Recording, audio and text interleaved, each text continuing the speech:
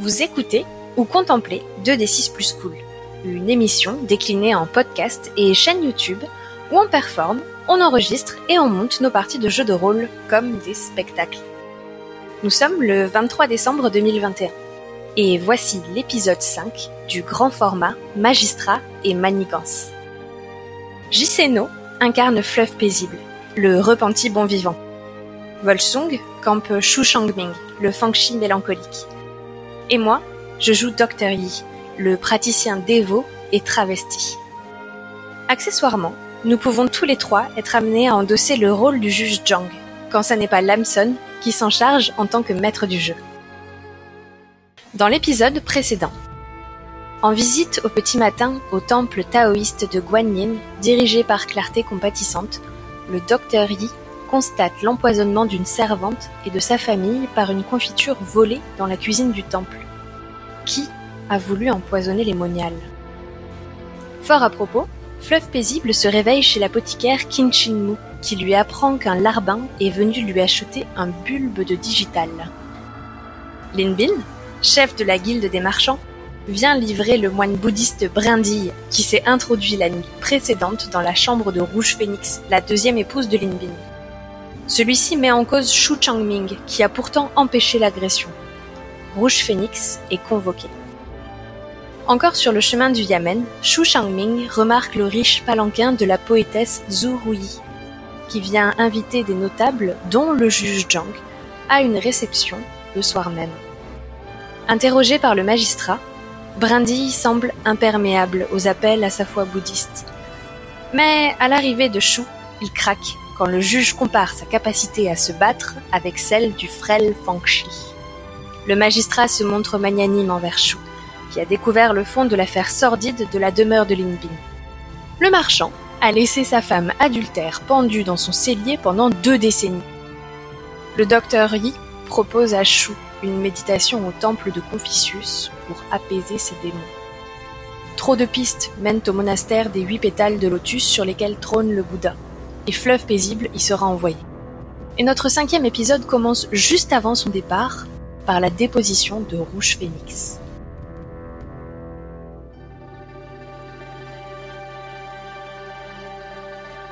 Pendant ce temps, dans la salle de tribunal, le gong retentit et Rouge Phénix, l'épouse de Lin Bin, chef de la guilde des marchands, Lin Bin, aux mœurs et à la moralité questionnées par le magistrat et ses assistants, si vous me permettez ce résumé. Donc, Rouge Phénix sonne le gong et le magistrat donc ouvre l'audience pour elle. Est-ce que le front de l'insignifiante personne qui se tient devant le magistrat touche le sol alors qu'elle... D'accord. Une dame en robe verte avec une voilette rose est prosternée devant le magistrat et se présente ainsi. L'insignifiante personne qui se tient devant vous se nomme Rouge Phénix, épouse de Lin Bin, chef de la guilde des marchands. Le juge est assis sur son trône, un genou replié sous lui, le menton reposant sur son poing fermé. Il dévisage le témoin avec attention, tâchant de jauger à qui il a affaire. Rouge Phénix semble assez mal à l'aise avec ce silence qui s'établit. Et d'une voix un peu chevrotante, elle demande « Votre Excellence m'a fait demander pour que je témoigne de l'agression, de l'intrusion qui a eu lieu chez nous cette nuit. » Le juge hoche la tête. On ne peut rien vous cacher. L'impudent s'est trouvé muet comme une tombe. Nous avons été bien incapables de lui arracher ses motivations. Votre Excellence, je suis également ici pour répondre à une autre convocation. Celle que vous avez fait proclamer à tous les coins de la ville, disant que vous cherchiez une femme s'étant fait agresser l'autre jour, près du temple de Guanyin. C'était donc vous ? Je suis cette personne, et ma servante pourra également en témoigner. Et les deux affaires sont liées, Votre Excellence.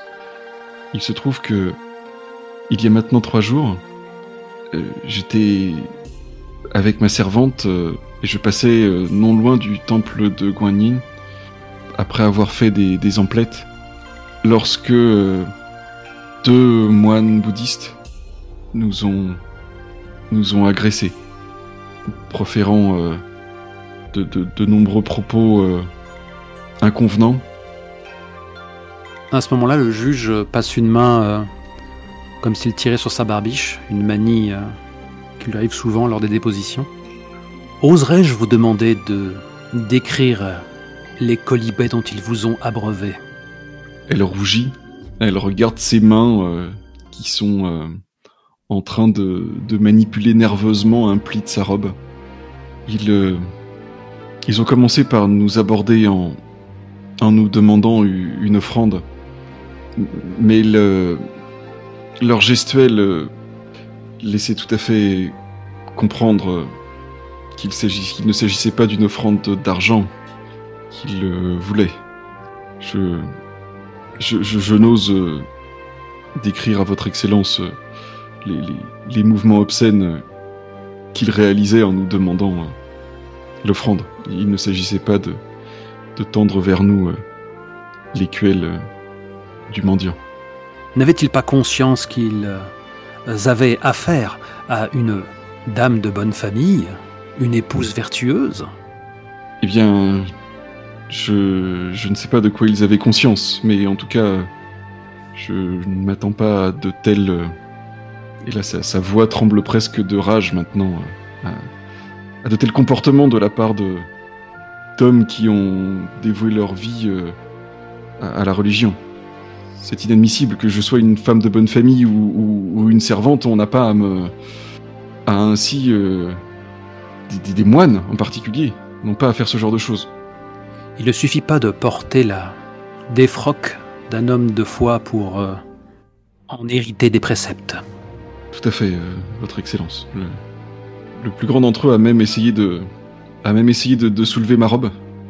Heureusement, à ce moment-là, il y a eu un cri, et puis des échanges de coups. J'ai pu reconnaître les... Monial. Exactement. Du temple de Guanyin tout proche, qui nous ont... Il faut dire qui nous ont sauvés. Nous étions tellement choqués avec ma servante que nous avons détalé et nous sommes rentrés le plus vite possible dans la maison de mon mari. Croyez bien que vous avez droit à toute ma compassion pour le crime regrettable dont vous avez été victime. Et j'ai essayé... bien oui, je pense que nous avons essayé d'oublier cette affaire dans les jours qui ont suivi, jusqu'à ce que nous entendions cette convocation hier soir. Et sachez que je m'y suis reconnu, mais il était déjà tard et j'ai décidé de venir vous en parler. Du coup, ce matin, c'est ce que j'aurais dû faire. Mais voilà qu'en pleine nuit, j'ai été réveillé par l'un de ces 2 moines, qui est venu jusque dans ma chambre, qui a plaqué une main sur ma bouche pour m'empêcher de crier, et qui m'a enjoint de me taire et de ne pas aller déposer auprès de vous, Votre Excellence. Sans l'intervention d'un saint homme taoïste, décidément, il semble garder ma vertu. Je ne sais pas exactement ce qui serait arrivé. Je sais pas si je l'ai précisé, mais Fleuve Paisible se trouve dans la salle. Mm-hmm. Il se rapproche du magistrat et lui glisse à l'oreille voulez-vous que j'aille chercher cette ordure infâme de Brindille pour confirmer le témoignage, pour qu'elle l'identifie. Merci JC, c'est une excellente idée. Je suis Fleuve Paisible, magistrat. Alors, le magistrat hoche la tête et te glisse à voix basse. Il faudrait réussir à faire craquer notre homme et le faire passer aux aveux. Pour l'heure, seul l'orgueil qui l'étouffe semble être son talon d'Achille. Il va falloir jouer finement nos cartes. Fleuve Paisible a un petit sourire plein de colère. Je dois donc me retenir de le rosser dès maintenant. Nous verrons. Je vais le chercher, Votre Excellence. Et pendant ce temps, c'est juste le PJ qui pose des questions avec la paranoïa qui est la mienne et celui d'échafauder des suppositions improbables. Le juge place les poings sur ses genoux et demande lorsque les moniales ont volé à votre secours, et il eût été impensable qu'elles n'agissent autrement, ont-elles déclaré quoi que ce soit qui puisse signifier qu'elles connaissaient vos agresseurs ? Votre Excellence, tout s'est passé tellement vite que nous avons surtout entendu des cris de pratiquantes d'arts martiaux. Nous avons reconnu l'habit des moniales, mais je ne saurais me souvenir d'une... Profitant de cette hésitation, il a un geste à la main en déclarant je vois. Excusez-moi de vous forcer à vous remémorer ce souvenir douloureux.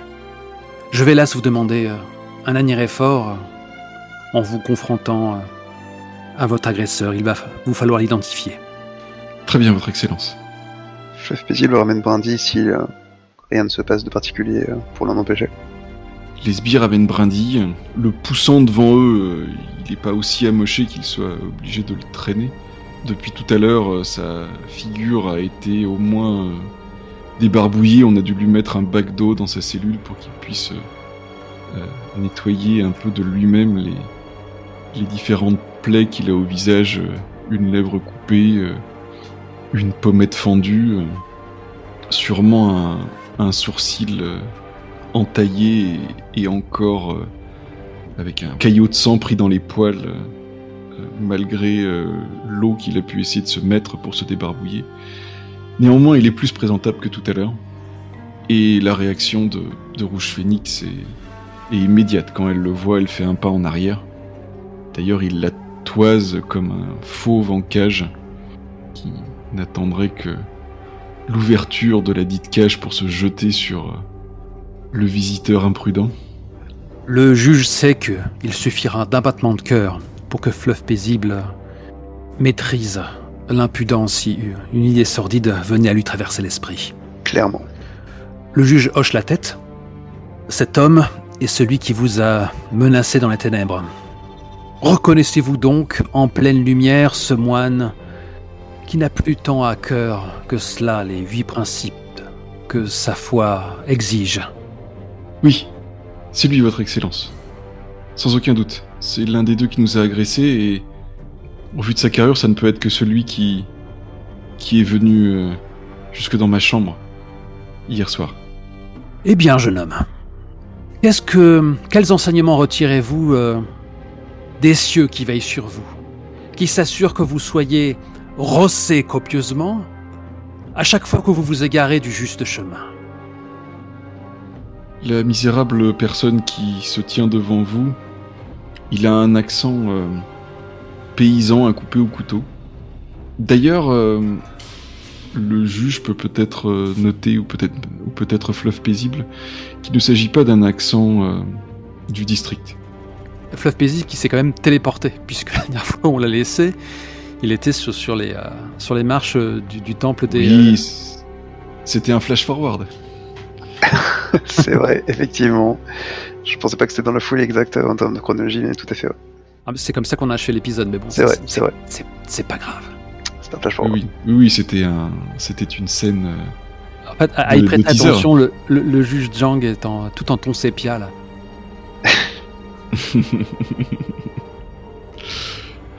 La misérable personne qui se tient devant vous a été entraînée par un bien mauvais camarade à trop boire et à faire des bêtises. Je demande la clémence de Votre Excellence. Fleuve Paisible, effectivement, un froncement de sourcil. D'où viens-tu D'où es-tu originaire? Je suis un moine errant. Mon origine n'a aucune importance. J'ai trouvé asile auprès du monastère des 8 pétales où trône le Bouddha. Avec l'autorisation de son excellence, je suis toujours intrigué par les parcours tels que le tien, qu'est-ce qui t'a poussé à rejoindre ton ordre?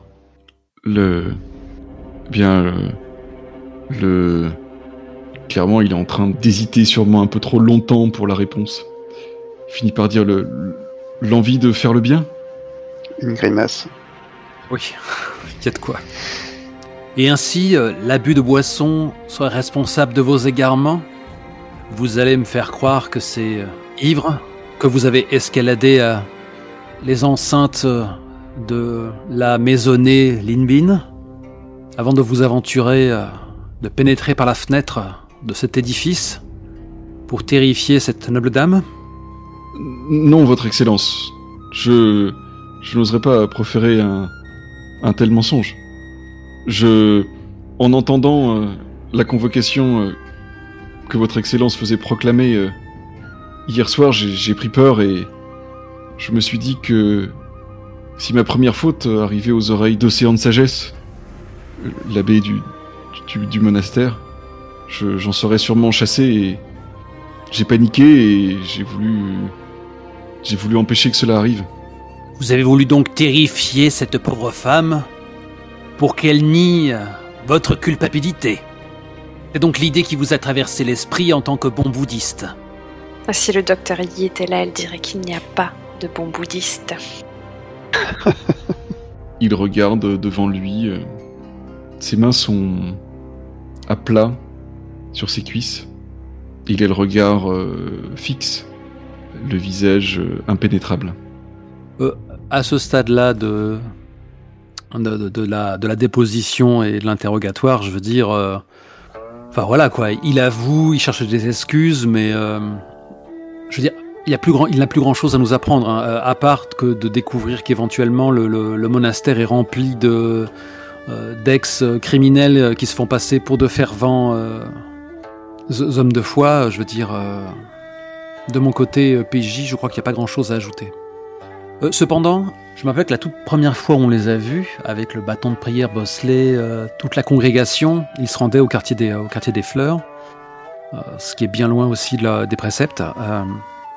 Et je me rappelle qu'il y a eu des jeux de regard, des menaces pour taire une partie de la vérité. Là, c'est pas le juge qui demande, c'est le PJ qui demande ça aussi au reste de la tablée. Vous vous rappelez de quoi? Je me rappelle de regards en coin et du fait qu'il ait fallu en interroger un entre porte cochères, mais il n'y a pas autre chose qui vous vient à l'esprit? Là maintenant, non. Attends, quelle est précisément ta question? S'il y a quoi que ce soit qui vous mettrait la puce à l'oreille au vu de toutes les fois où les moines se sont présentés devant nous. Le défilé des clowns. Il voulait pas parler, et il y en a un qui a fini par céder, parce que, visiblement, sur lui, la pression religieuse marchait un peu, quoi. Ah oui, c'est ça. C'est vrai. Mais du coup, là, je ne vois pas d'affaire complexe qui apparaît en filigrane sous une affaire qui, au demeurant, semble très simple pour l'instant. Étant donné le temps qui s'est passé entre les séances, je vais rafraîchir un tout petit peu ta mémoire sur 2 points. Ah, merci. C'est que il y a un des moines qui a commencé à dire tu nous avais dit de pas passer par là, en s'adressant justement à ce Brindille qui est en face de vous maintenant, et Brindille lui a intimé de se taire. Ouais. Ça, c'est premier élément. Deuxième élément, tu avais remarqué qu'effectivement, le moulin à prière de Brindille avait des taches sombres et était bosselé. Ça, je m'en rappelle. Ça m'a marqué parce que tu l'as même fait apparaître sur le board. Et je me suis dit, oh putain, ça c'est le MacGuffin. Il y a un truc à faire avec ça, quoi. D'ailleurs, il est devenu quoi le moulin à prière suspect, là? Suivant les instructions que tu as données aux sbires, il est soit à la ceinture encore de Brindille, soit il est retenu comme pièce à conviction quelque part. Donc tu n'as qu'à faire un claquement de doigts pour qu'il vienne à toi. Oui, alors je ne pense pas qu'on lui ait laissé, du coup. Il faudrait quand même analyser la nature de ces taches brunes, quoi. S'il n'y a pas quelque chose de plus que du sang séché dont nous serions bien incapables de connaître l'origine. Est-ce que le magistrat ne l'aurait pas sur un coussin devant lui ou voire sur ses genoux, je ne sais pas, le dit moyen à prière? Vous savez quoi, puisqu'on fait des flashbacks, Est-ce qu'il n'y a pas une scène encore plus sépia que la précédente, où on distingue le magistrat impérial qui fait les 100 pas derrière le docteur Yi, qui est en train de se prêter à une analyse dans la mesure des moyens de l'époque? Mais ça me semble très bien, ça. L'Inception. Oui, c'est ça. La Sepiaception. Voilà. Et si je demandais au docteur Yi un petit inspecté, par exemple, pour collecter des indices? Sur le moulin à prière? Ah oui. Mais très bien, tout de suite. Ah, j'ai un pair et 2 impairs. Ouh. Donc dans inspecter. L'indice peut servir de levier sur une personne. L'indice est facile à interpréter et le MJ répond très généreusement aux questions.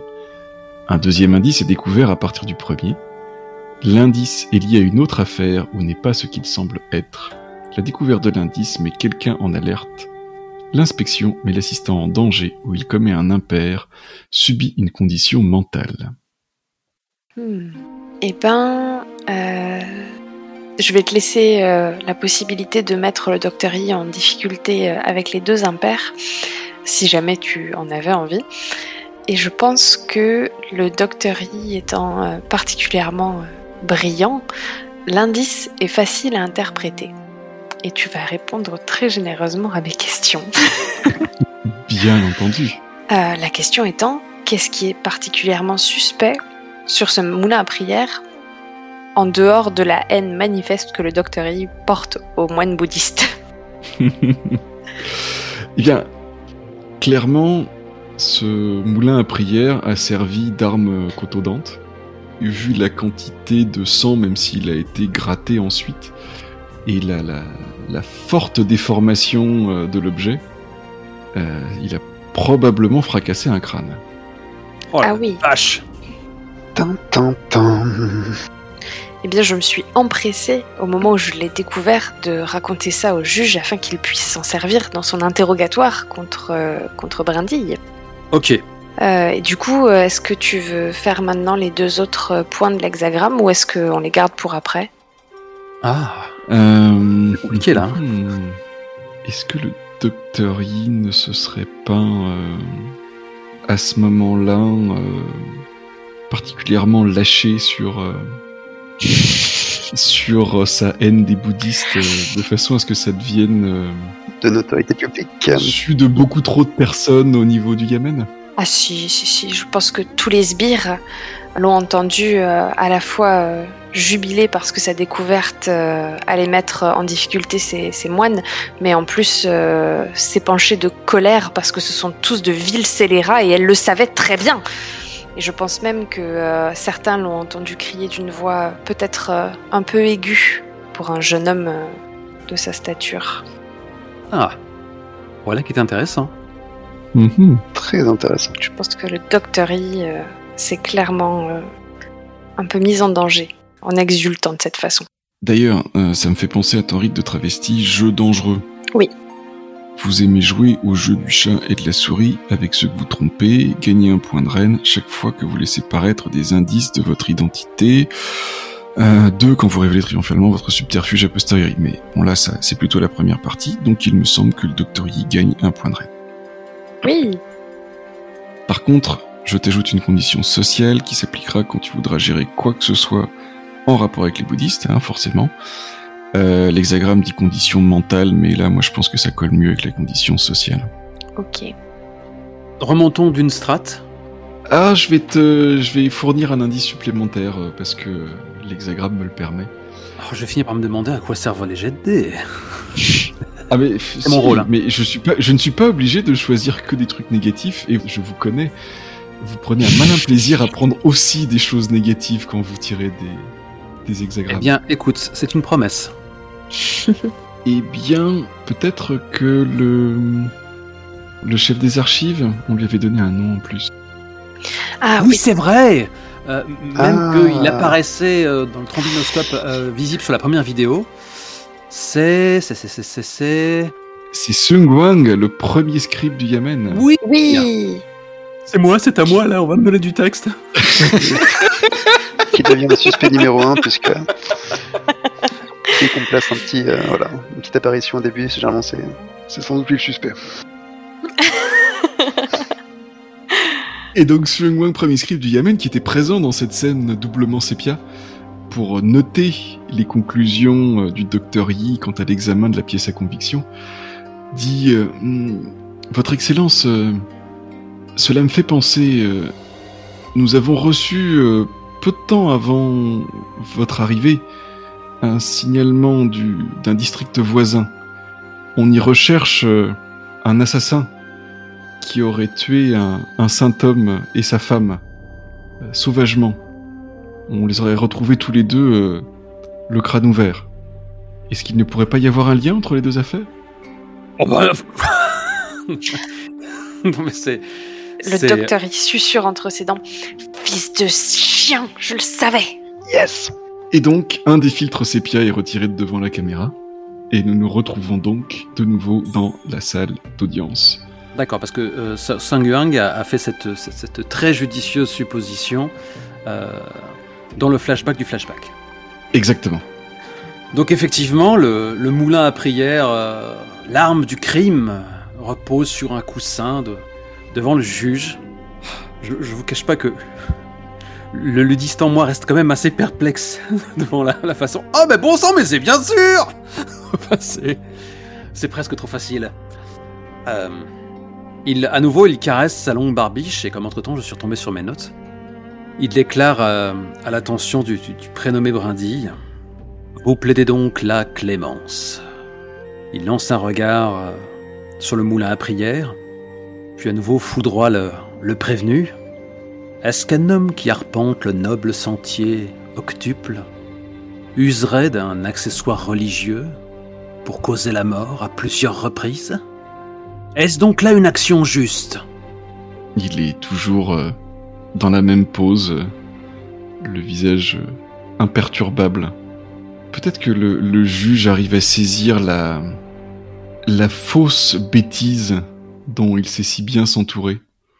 Il a ce regard bovin que savent se donner parfois et en jouer les personnes qui savent que leur accent, leur origine paysanne les fait apparaître comme étant inférieurs, bons à rien et donc inoffensifs auprès des puissants. Ainsi, vous souhaitez donc faire perdre encore plus de temps à cette cour.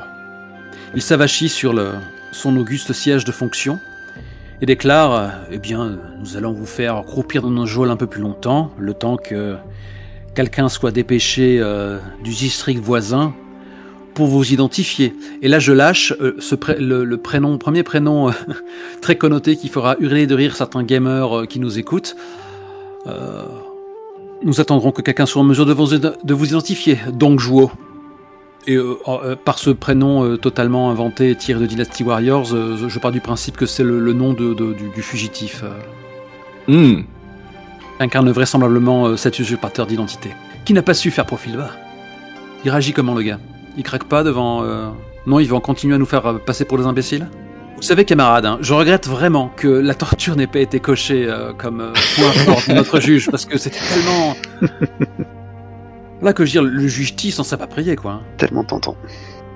Non, au moment où tu évoques ce nom qu'il avait pourtant si bien caché derrière lui... Clac comme un coup de tonnerre à travers la salle de tribunal. J'aurais dû me débarrasser de tout ça... J'aurais dû le jeter dans un ruisseau, oui, ce moulin à prière. Cette robe ne m'a jamais apporté quoi que ce soit. Et maintenant, je sais ce qui m'attend. Et je n'ai pas grand salut à attendre de toutes ces illuminations et ces 8 principes maintenant. Et qu'ils soient mangés par tous les démons. Je pense que vous n'avez pas entièrement tort en lui prédisant une réincarnation en cloporte, votre excellence. Il est fort dommage que les saints préceptes du bouddhisme ne se soit pas frayé un chemin au sein de votre âme corrompue. Vous avez avoué vos crimes, et qui plus est, vous avez été assez stupide pour vous livrer à vos vieux démons et provoquer ainsi votre perte. Il sera exécuté, ce garçon, on est d'accord, hein. Clairement. Ah bah c'est toi le juge, hein. Et peut-être pas dans notre district, si il a commis un meurtre dans un autre district. C'est vrai. Que dit le code Tang là-dessus ? Je pense qu'on peut statuer là-dessus sans avoir trop Oui. à googler la culture qui nous manque. Oui, pas trop de problème. Vous avez commis un crime dans notre district, et sans doute quelques autres, qui ne sont pas encore arrivés à nos oreilles. Mais je sais pas, je vais dire Yenpu, allez voilà. Mais le meurtre que vous avez commis dans le district de Yenpu outrepasse en horreur ceci.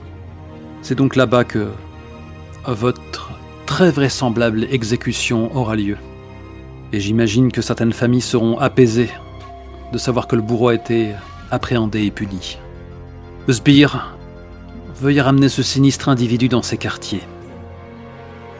Et veillez à le vêtir d'oripeaux qui lui conviennent mieux.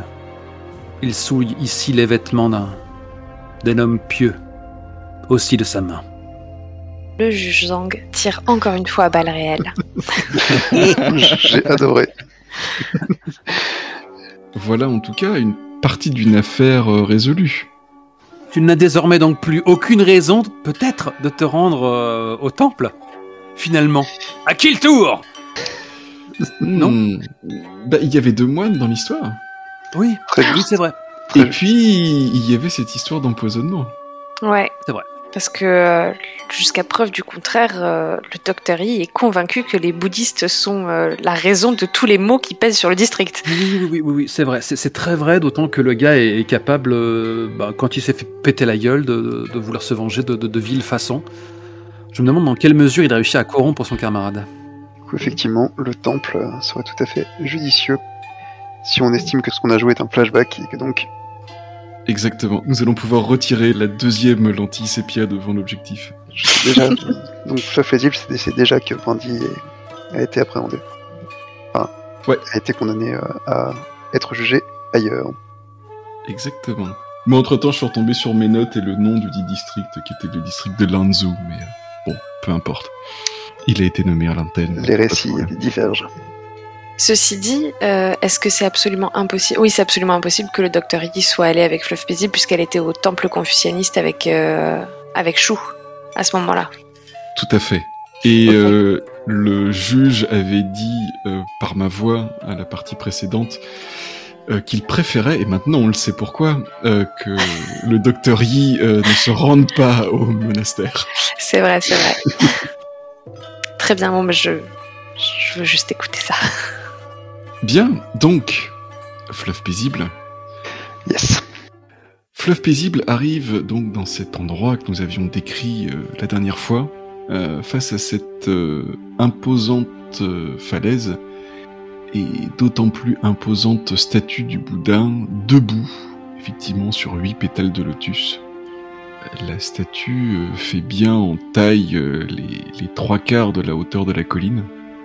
Et le monastère est en fait troglodyte. Il y a des grottes qui ont sûrement été aménagées et agrandies depuis leur état naturel, à différentes hauteurs dans cette falaise.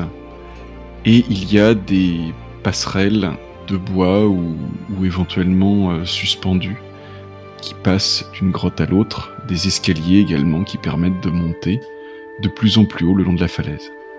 Très bien. Donc je vais me diriger effectivement vers les grottes en essayant de bien trouver la première personne sur laquelle je tombe, sans chercher du tout à être discret.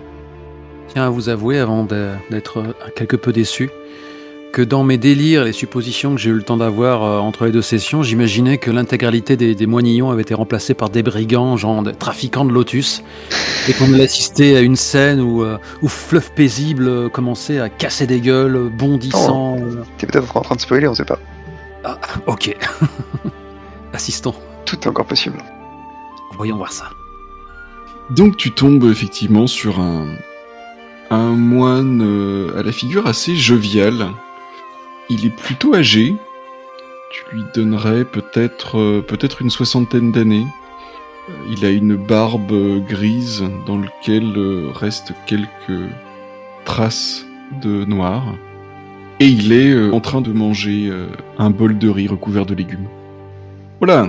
Bien bonjour. Que nous vaut votre visite, assistant du magistrat ? Je ne vous dérange pas, j'espère. Non, je vous en prie, dit-il, la bouche à moitié pleine. Je voulais m'entretenir avec vous de cette triste affaire du moine Brindille, si je puis encore l'appeler par ce nom. Pardon, Brindille? Vous voulez voir Brindille, c'est ça? Oh, vous ne savez pas encore. Ma foi, non. Qu'est-ce qui... C'était un vil imposteur qui n'avait de moine que le nom et l'apparence. Ah bon? Ah bah il faut que vous en parliez avec Océan de Sagesse, l'abbé du monastère. Eh bien, je ne demande que cela.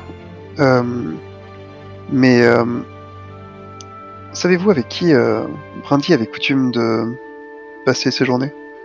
Je me rappelle l'avoir vu avec un moine d'une stature assez forte. Pouvez-vous me donner son identité?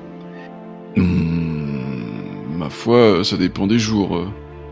Brindille était un compagnon que certains appréciaient, en tout cas.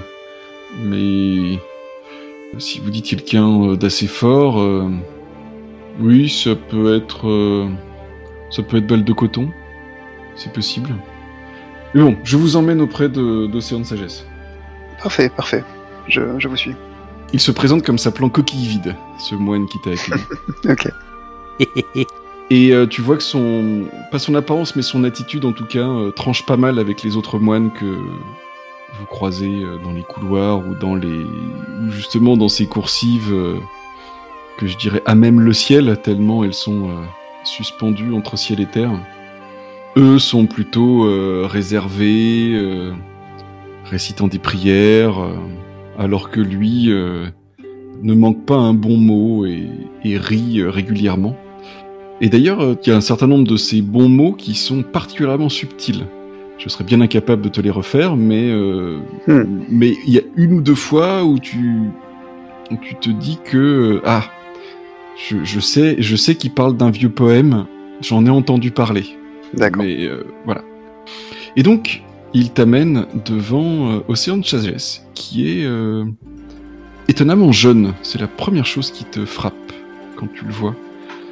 Il a peut-être tout juste 30 ans, mais il porte tous les attributs, effectivement, d'un moine qui vit plutôt bien comme un moine, donc plutôt dans la pauvreté, mais autour de lui, le décorum ne laisse aucun doute, il s'agit bien du chef de ce monastère.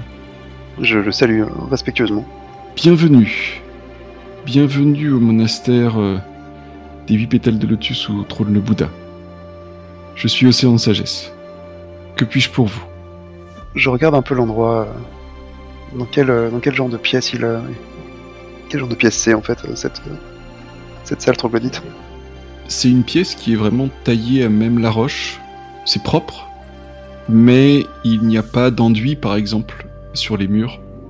Il y a un certain nombre de niches où sont disposées des reliques, des petites statues du Bouddha ou des moulins à prière, ou il y a peut-être derrière lui une tenture qui est très clairement une tenture de prix qui est faite en soie, sur lequel on a brodé le Bouddha. Mais c'est peut-être le seul élément qu'on pourrait considérer comme luxueux.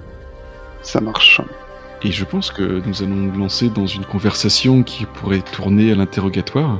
Exactement. Et il me semblerait judicieux de lancer les dés dès maintenant. Ça marche.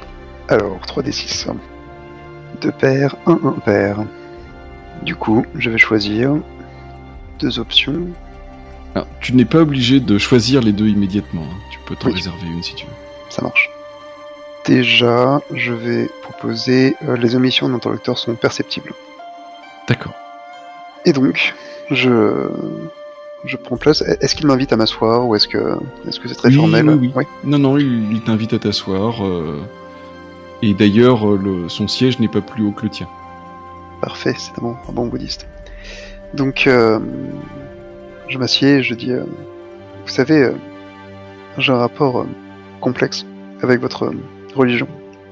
Il se trouve que j'ai été élevé dans le bouddhisme, mais que mon père s'est trouvé bien peu préparé par la vie à respecter le premier précepte, s'abstenir à nuire à la vie d'autrui.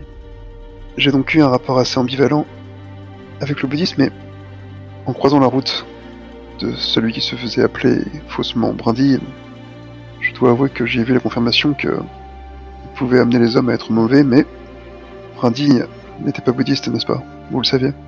Brindille, je ne savais rien en particulier. Je savais que c'était plutôt un mauvais élément dans le monastère. De là à dire qu'il ne suivait pas la foi, vous savez, malheureusement, parfois même parmi les moines, il y a des brebis galeuses qui portent la robe safran en croyant qu'elle leur octroie des privilèges, qui prient sans s'y mettre une véritable intention. Saviez-vous qu'il avait enfreint les 3e et 5e préceptes en tentant de s'adonner à des pratiques sexuelles de manière forcée, puis-je l'ajouter, et à consommer de l'alcool à l'excès? Ça non, je ne le savais pas. Avez-vous des preuves circonstanciées, j'imagine, Exactement. Du magistrat? Un témoignage de première main d'une victime, il y a 3 jours, qui s'est plaint d'une agression en pleine rue. C'est absolument intolérable. Il sera chassé du monastère. Il a déjà été, il se trouve qu'il se faisait passer pour un moine, et qu'il était par ailleurs coupable d'un horrible assassinat. Un assassin? Un assassin, oui, dans votre temple. Ah, par les 8 fortunes, qu'avons-nous donc fait? Il serait fait pour attirer une telle brebis galeuse en nos rangs? un ami à moi, très confucianiste, aurait tendance à dire que vous êtes le premier responsable de la mauvaise tenue de votre établissement, ou de votre lieu de culte. Je le suis. Je peux me rendre immédiatement auprès du magistrat.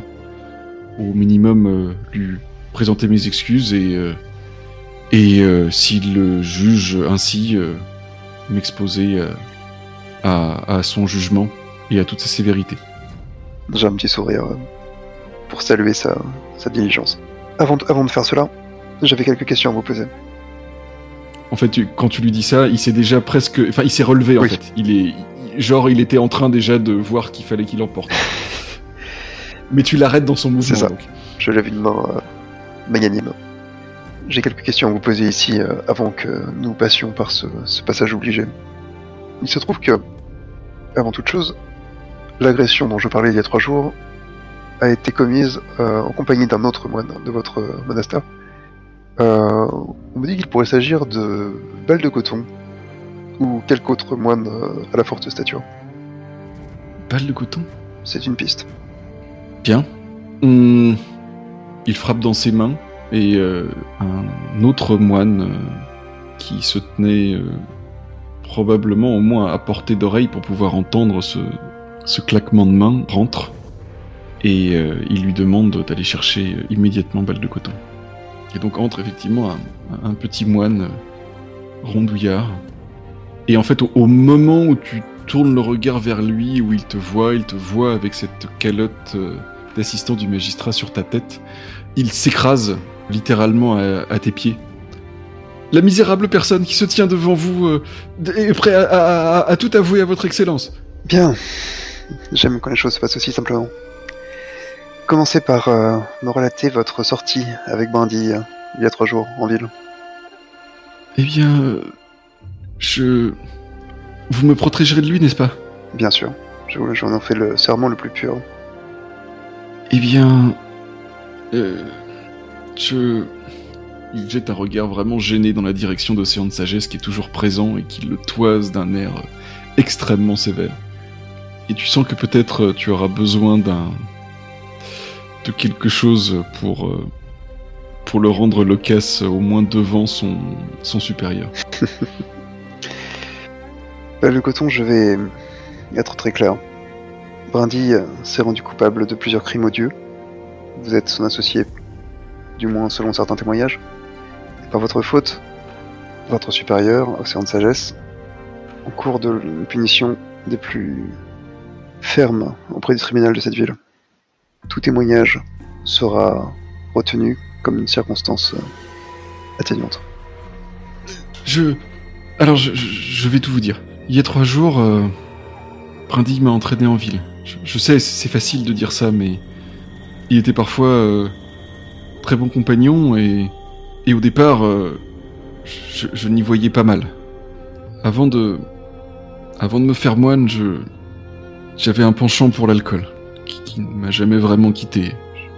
Peut-être suis-je en train d'expier une faute d'une vie passée, mais en tout cas, quand Brindy m'a proposé de l'alcool, je n'ai pas su résister. Et puis, les choses aidant, oui, nous avons beaucoup bu. Et nous étions dans la rue quand Brindy... Enfin, non. Je préfère être honnête. C'est moi, j'ai vu 2 femmes passer et j'ai fait... Enfin, je pensais à mi-voix, mais peut-être étais-je déjà trop saoul pour savoir quel son je proférais, mais en tout cas, je sais que j'ai laissé échapper une parole lubrique à la rencontre. Fils de chien. Tu te caches derrière la boisson et derrière une vie antérieure. N'as-tu pas honte? Si, j'ai honte.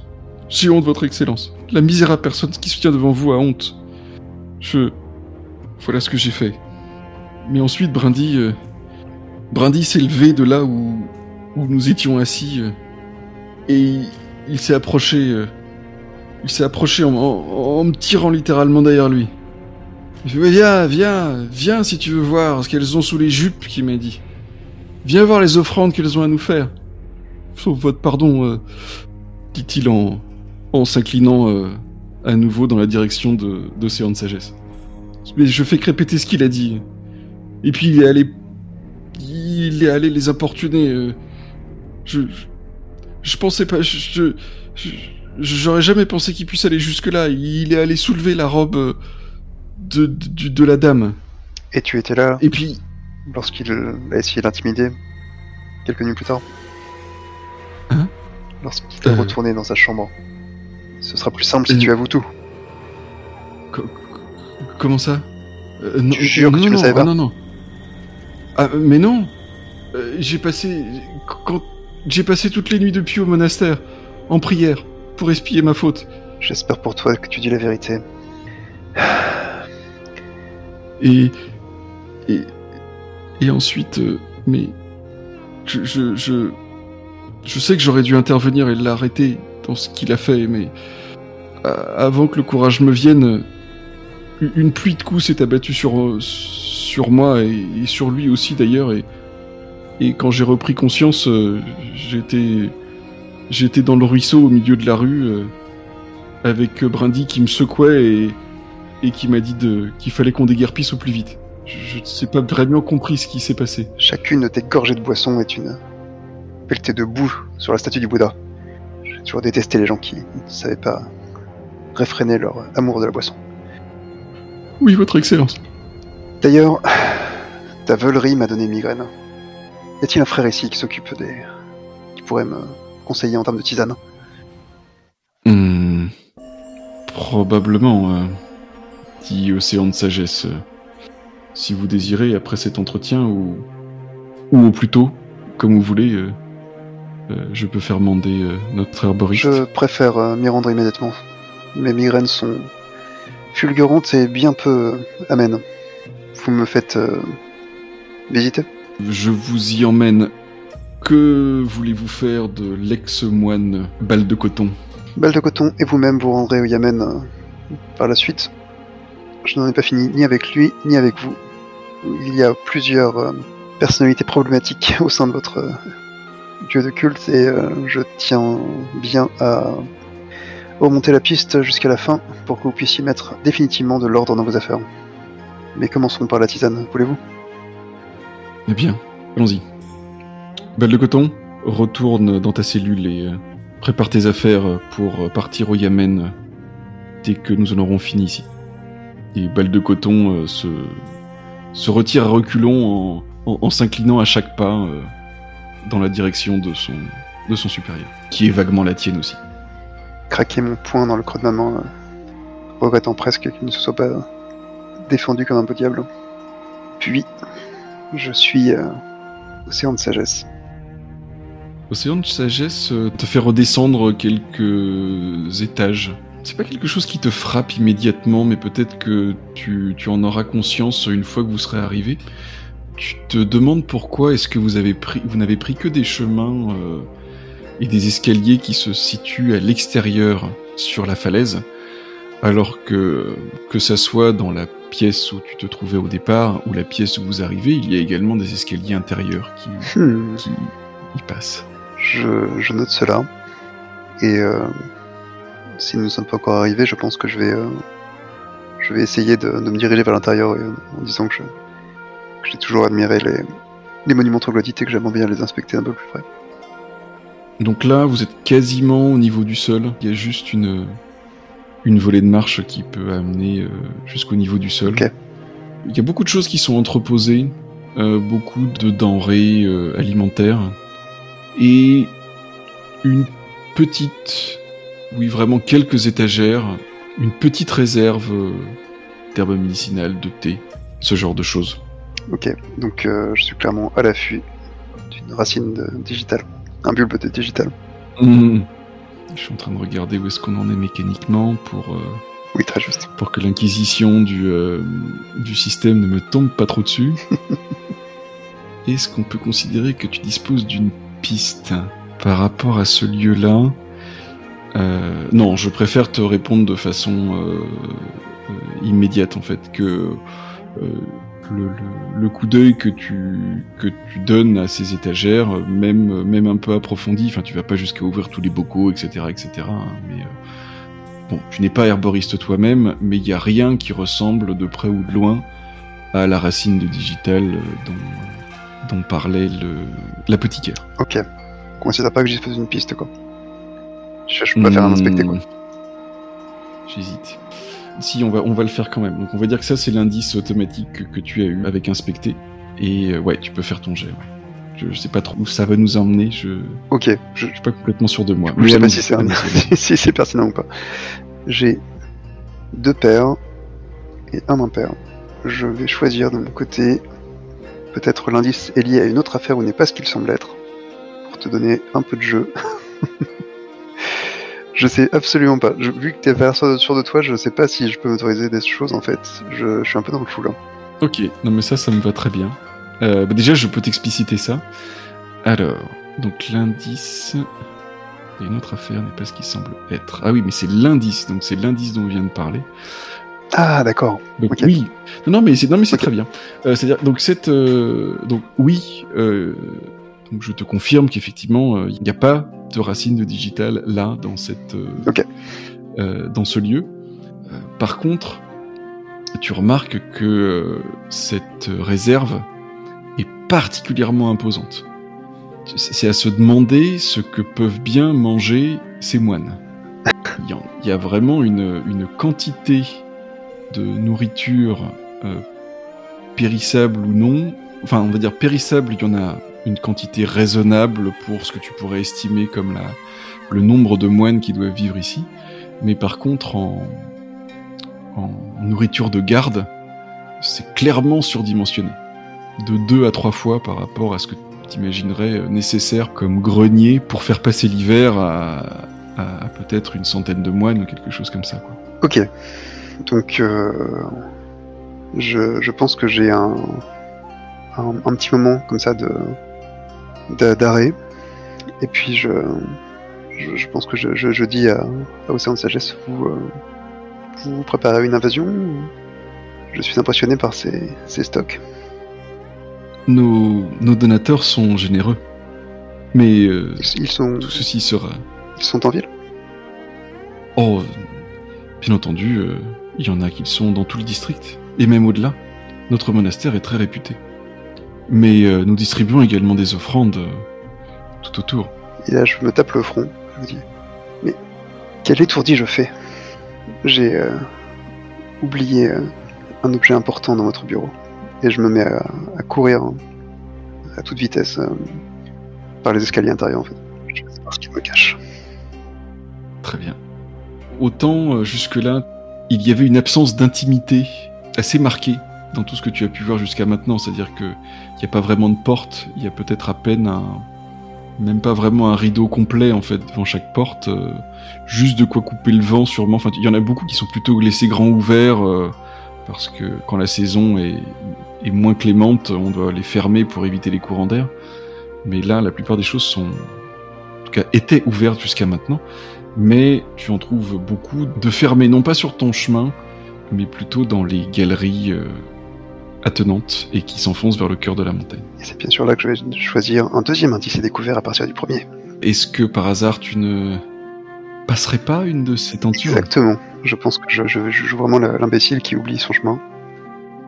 Eh bien, tu pénètres dans une pièce. Il y a 3 moines qui sont là. Un qui porte un certain nombre d'attributs religieux qui te font... Pour l'instant, tu n'as jamais vu chez les bouddhistes en Chine.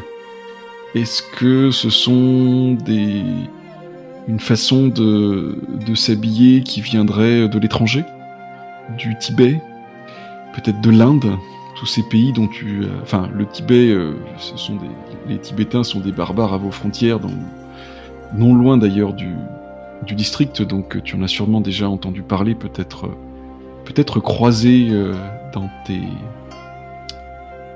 non, tu n'as jamais été bandit de grand chemin, toi, je ne sais plus. Si, j'ai été bandit de grand chemin. Si. Tu as forcément croisé, du coup, des brigands tibétains là-dedans. Donc oui, il a un certain nombre d'attributs qui pourraient te faire penser à un Tibétain. Les 2 autres moines étaient assis par terre et semblaient écouter le 3e qui était assis, lui, un tout petit peu plus en hauteur. Et au moment où tu pénètres dans la pièce, tous se lèvent surpris par la brusquerie de l'interruption. Et quasiment immédiatement, il y a la main d'Océan de Sagesse qui se pose sur ton épaule. Et tu entends sa voix essoufflée derrière toi. Veuillez nous excuser pour cette interruption, honoré visiteur. Eh bien, vous ne me présentez pas ? Eh bien, voici Pureté Généreuse. Un saint homme qui nous revient tout droit d'Inde, où il a pu visiter les lieux saints que le Bouddha lui-même a empruntés. Honoré visiteur, je vous présente Fleuve Paisible, qui est assistant du magistrat de notre district.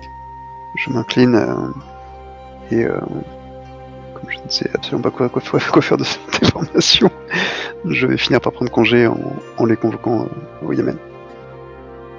Demande-lui quelle est sa position politique vis-à-vis de l'existence de Monial, voir s'il a cherché à les empoisonner. Tout un monastère qui va débarquer au Yémen. Voilà.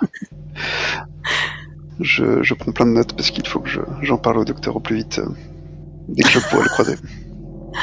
Pauvre fou, tu crois que tu mettras cet endroit en vie ? Nous le découvrirons plus tard.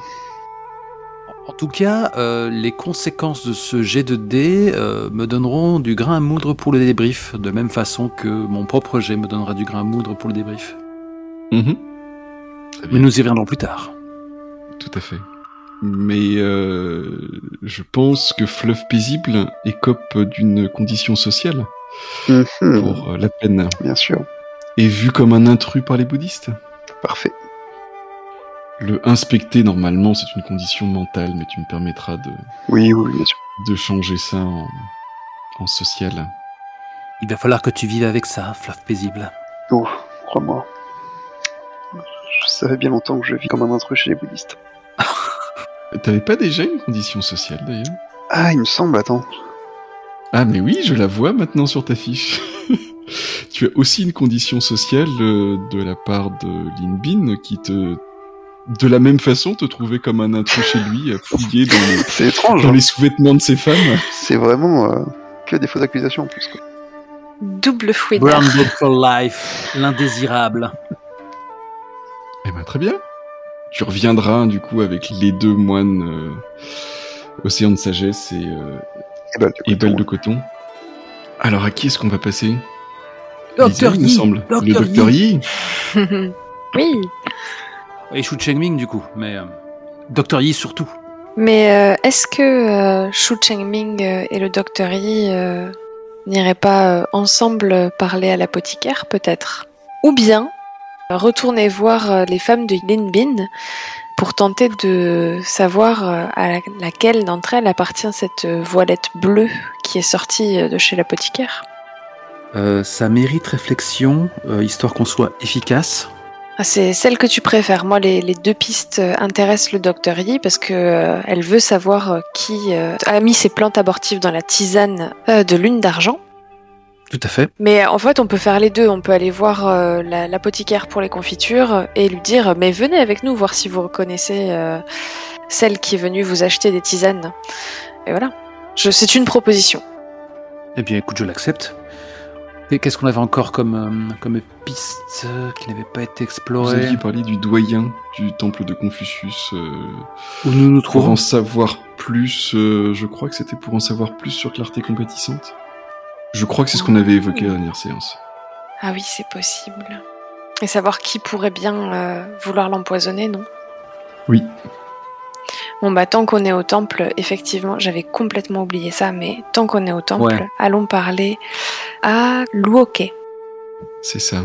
Et du coup, le Dr Yi ne sera plus tout seul à manigancer des trucs avec Clarté Compatissante et cacher les informations au magistrat et à lui faire des promesses et la présenter sous le meilleur jour possible. Et...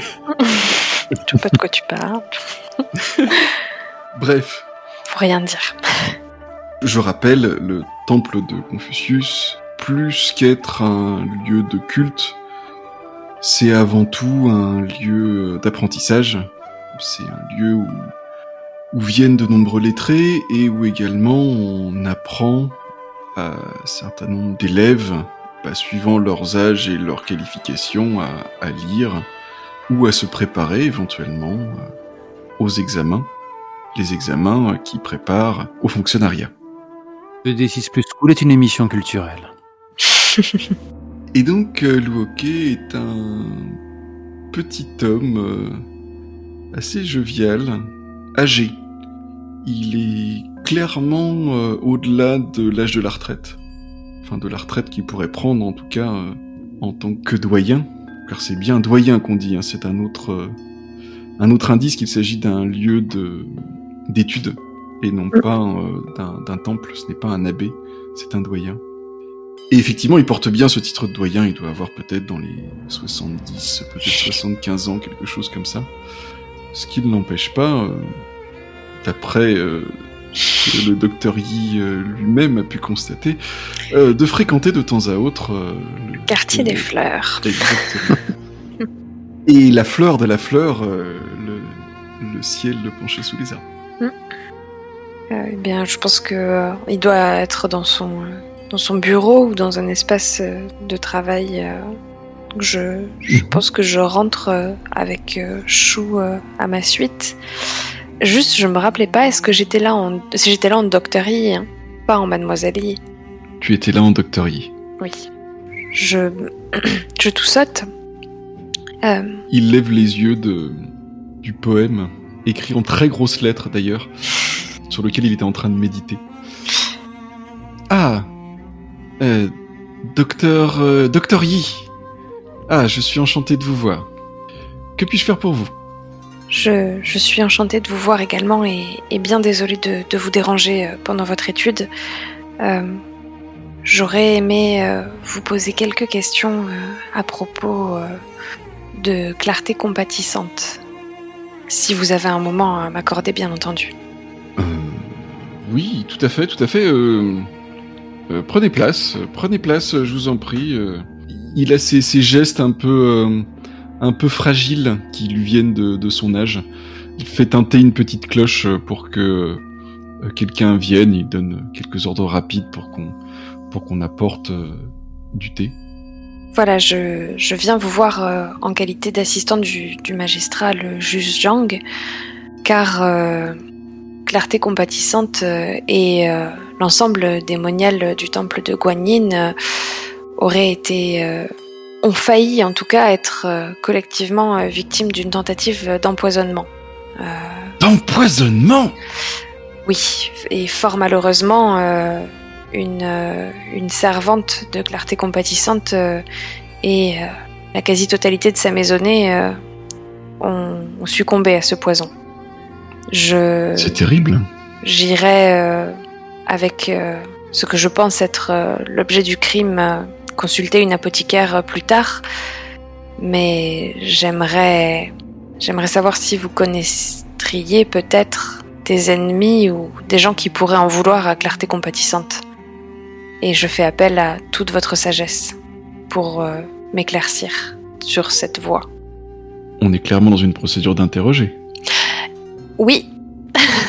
Alors comme ça, tu trouves qu'il en fait trop, fleuve paisible, quand tu écris « Fais l'innocent », 3 points de suspension. Bien sûr, je trouve qu'il... Ouais, de ouf. Je pense qu'il faudra choisir l'option pour passer ses mensonges. Quoi ? Les bras m'en tombent. Vous remarquerez que je n'ai pas décrit une seule seconde Shu Chengming sur tes talons, faisant une révérence respectueuse. Parce que soudain, j'ai senti l'effet du Scooby Van. Il vaut mieux que Shu Chengming soit ailleurs, en fait. Qu'on fasse une autre scène plutôt que je fasse le perroquet ou qu'éventuellement je pose une question derrière. Mais c'est pas important, continue la scène. Ok.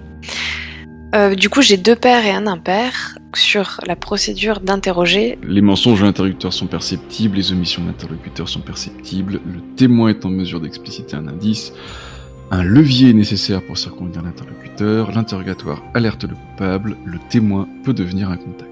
Bon, je vais commencer par un levier est nécessaire pour circonvenir l'interlocuteur. J'ai pas envie que ce soit facile.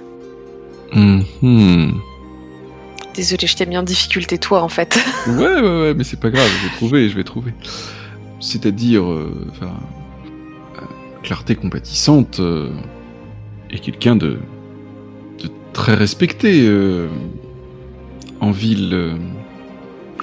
Je ne vois pas bien ce qui pourrait lui attirer.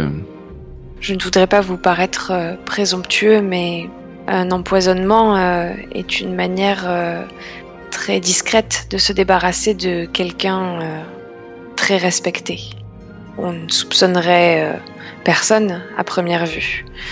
Et pourtant, je sais que ces moniales ont tendance à faire des vagues et que tout le monde n'apprécie pas l'implication et la ferveur avec laquelle elle défend les femmes dans les rues et même la façon dont elle les aide à s'extraire de leur foyer. Voyez-vous, moi-même, vous connaissez par votre mère les efforts que nous faisons ici au temple pour que l'instruction soit le plus également possible distribuée autour de nous, que les enseignements du professeur soient reconnus et écoutés et appris aussi bien par les hommes que par les femmes, même si, et il est tout à fait normal, vous en conviendrez, que certaines fonctions soient réservées aux hommes. Oh, bien entendu, et je ne doute pas d'ailleurs que c'est pour répandre l'instruction et la parole du professeur que vous vous rendez au ciel penché sous les arbres. Bim ! N'est-ce pas ? Mon enquête m'a conduit dans ces quartiers et j'ai eu le plaisir de vous y apercevoir réciter des poèmes. Mais c'est vrai ! Eh bien, ma foi oui, il n'y a rien d'illégal à cela, jeune homme. Non, bien entendu, ce n'est absolument pas ce que j'insinuais. Mais j'espérais que vous ayez quelque information à me transmettre pour faciliter mon enquête. Alors, voyez-vous, maintenant que vous me le dites, alors, bien entendu, bien voilà, il y a un certain nombre d'hommes, fort respectables au demeurant, mais qui se sont trouvés d'une façon ou d'une autre éloignés de leurs épouses, on va dire, du fait des actions de Clarté Compatissante. Ça peut être un certain nombre d'ennemis potentiels, mais de là à vouloir l'assassiner... Y a-t-il un de ces hommes en particulier à qui vous n'auriez pas, grâce à la parole du professeur, laissé entendre que seules ces actions ont éloigné leurs épouses de leur domicile et non pas Clarté Compatissante afin qu'ils détournent leur grief ? Non. Je n'ai personne en vue comme ça, mais vous savez, depuis qu'elle est arrivée, clarté compatissante, je m'en souviens très bien, comme si c'était hier. Elle attire un certain nombre de rumeurs autour d'elle, vous savez... Vous n'avez jamais remarqué sa façon de parler ? Comment ça ? J'ai eu l'occasion de lui parler et je n'ai rien remarqué de particulier. Sa façon d'accentuer les verbes, vous la trouvez pas étrange ? Cette façon très précieuse, très impériale, à tout dire. On n'apprend nulle part à parler de cette façon-là, à part si on est de très très haute extraction. Et d'ailleurs, maintenant qu'il le dit, c'est pas du tout quelque chose qui t'avait sauté aux oreilles, mais maintenant qu'il le dit, c'est vrai qu'elle a un petit accent, quelque chose qui est un peu particulier quand elle parle, et qui convient bien d'ailleurs à l'air d'autorité avec lequel elle s'adresse à ses moniales. Mais avant qu'il te le dise, t'aurais pas vraiment pu mettre le doigt dessus, quoi. Et il y a un certain nombre de rumeurs, du coup. On se demande, est-ce qu'elle ne serait pas, je ne sais pas, un membre en disgrâce de la famille impériale ? Quelque chose comme ça ? Et vous pensez que c'est la famille impériale qui ferait livrer des confitures pour l'éliminer parce qu'elle serait d'une manière ou d'une autre gênante ? Je n'en sais rien. À vrai dire, je n'en sais rien. Mais les puissants ont leur façon de régler leurs affaires. Et nous, dans ce district provincial, eh bien, peut-être qu'il y a un certain nombre de choses que nous ne comprenons pas. Je vois. Je vous remercie pour ces informations. Y a-t-il quelque chose que je puisse faire pour vous ou pour le temple de Confucius, afin de vous remercier ? Eh bien, votre mère m'a beaucoup vanté vos talents de soins. Et je dois dire que j'ai un rhumatisme qui... 3 petits points, et peut-être que l'on peut interrompre la scène ici. Très bien, je lui promets que ma sœur viendra avec quelques plantes pour des tisanes afin de soulager ses douleurs. Il y a quelque chose qui passe dans son regard au moment où tu évoques ta sœur qui te met assez mal à l'aise. Ah, ok. T'as l'impression qu'il a l'air d'être très content que tu aies envoyé la corvée à ta sœur. Très bien.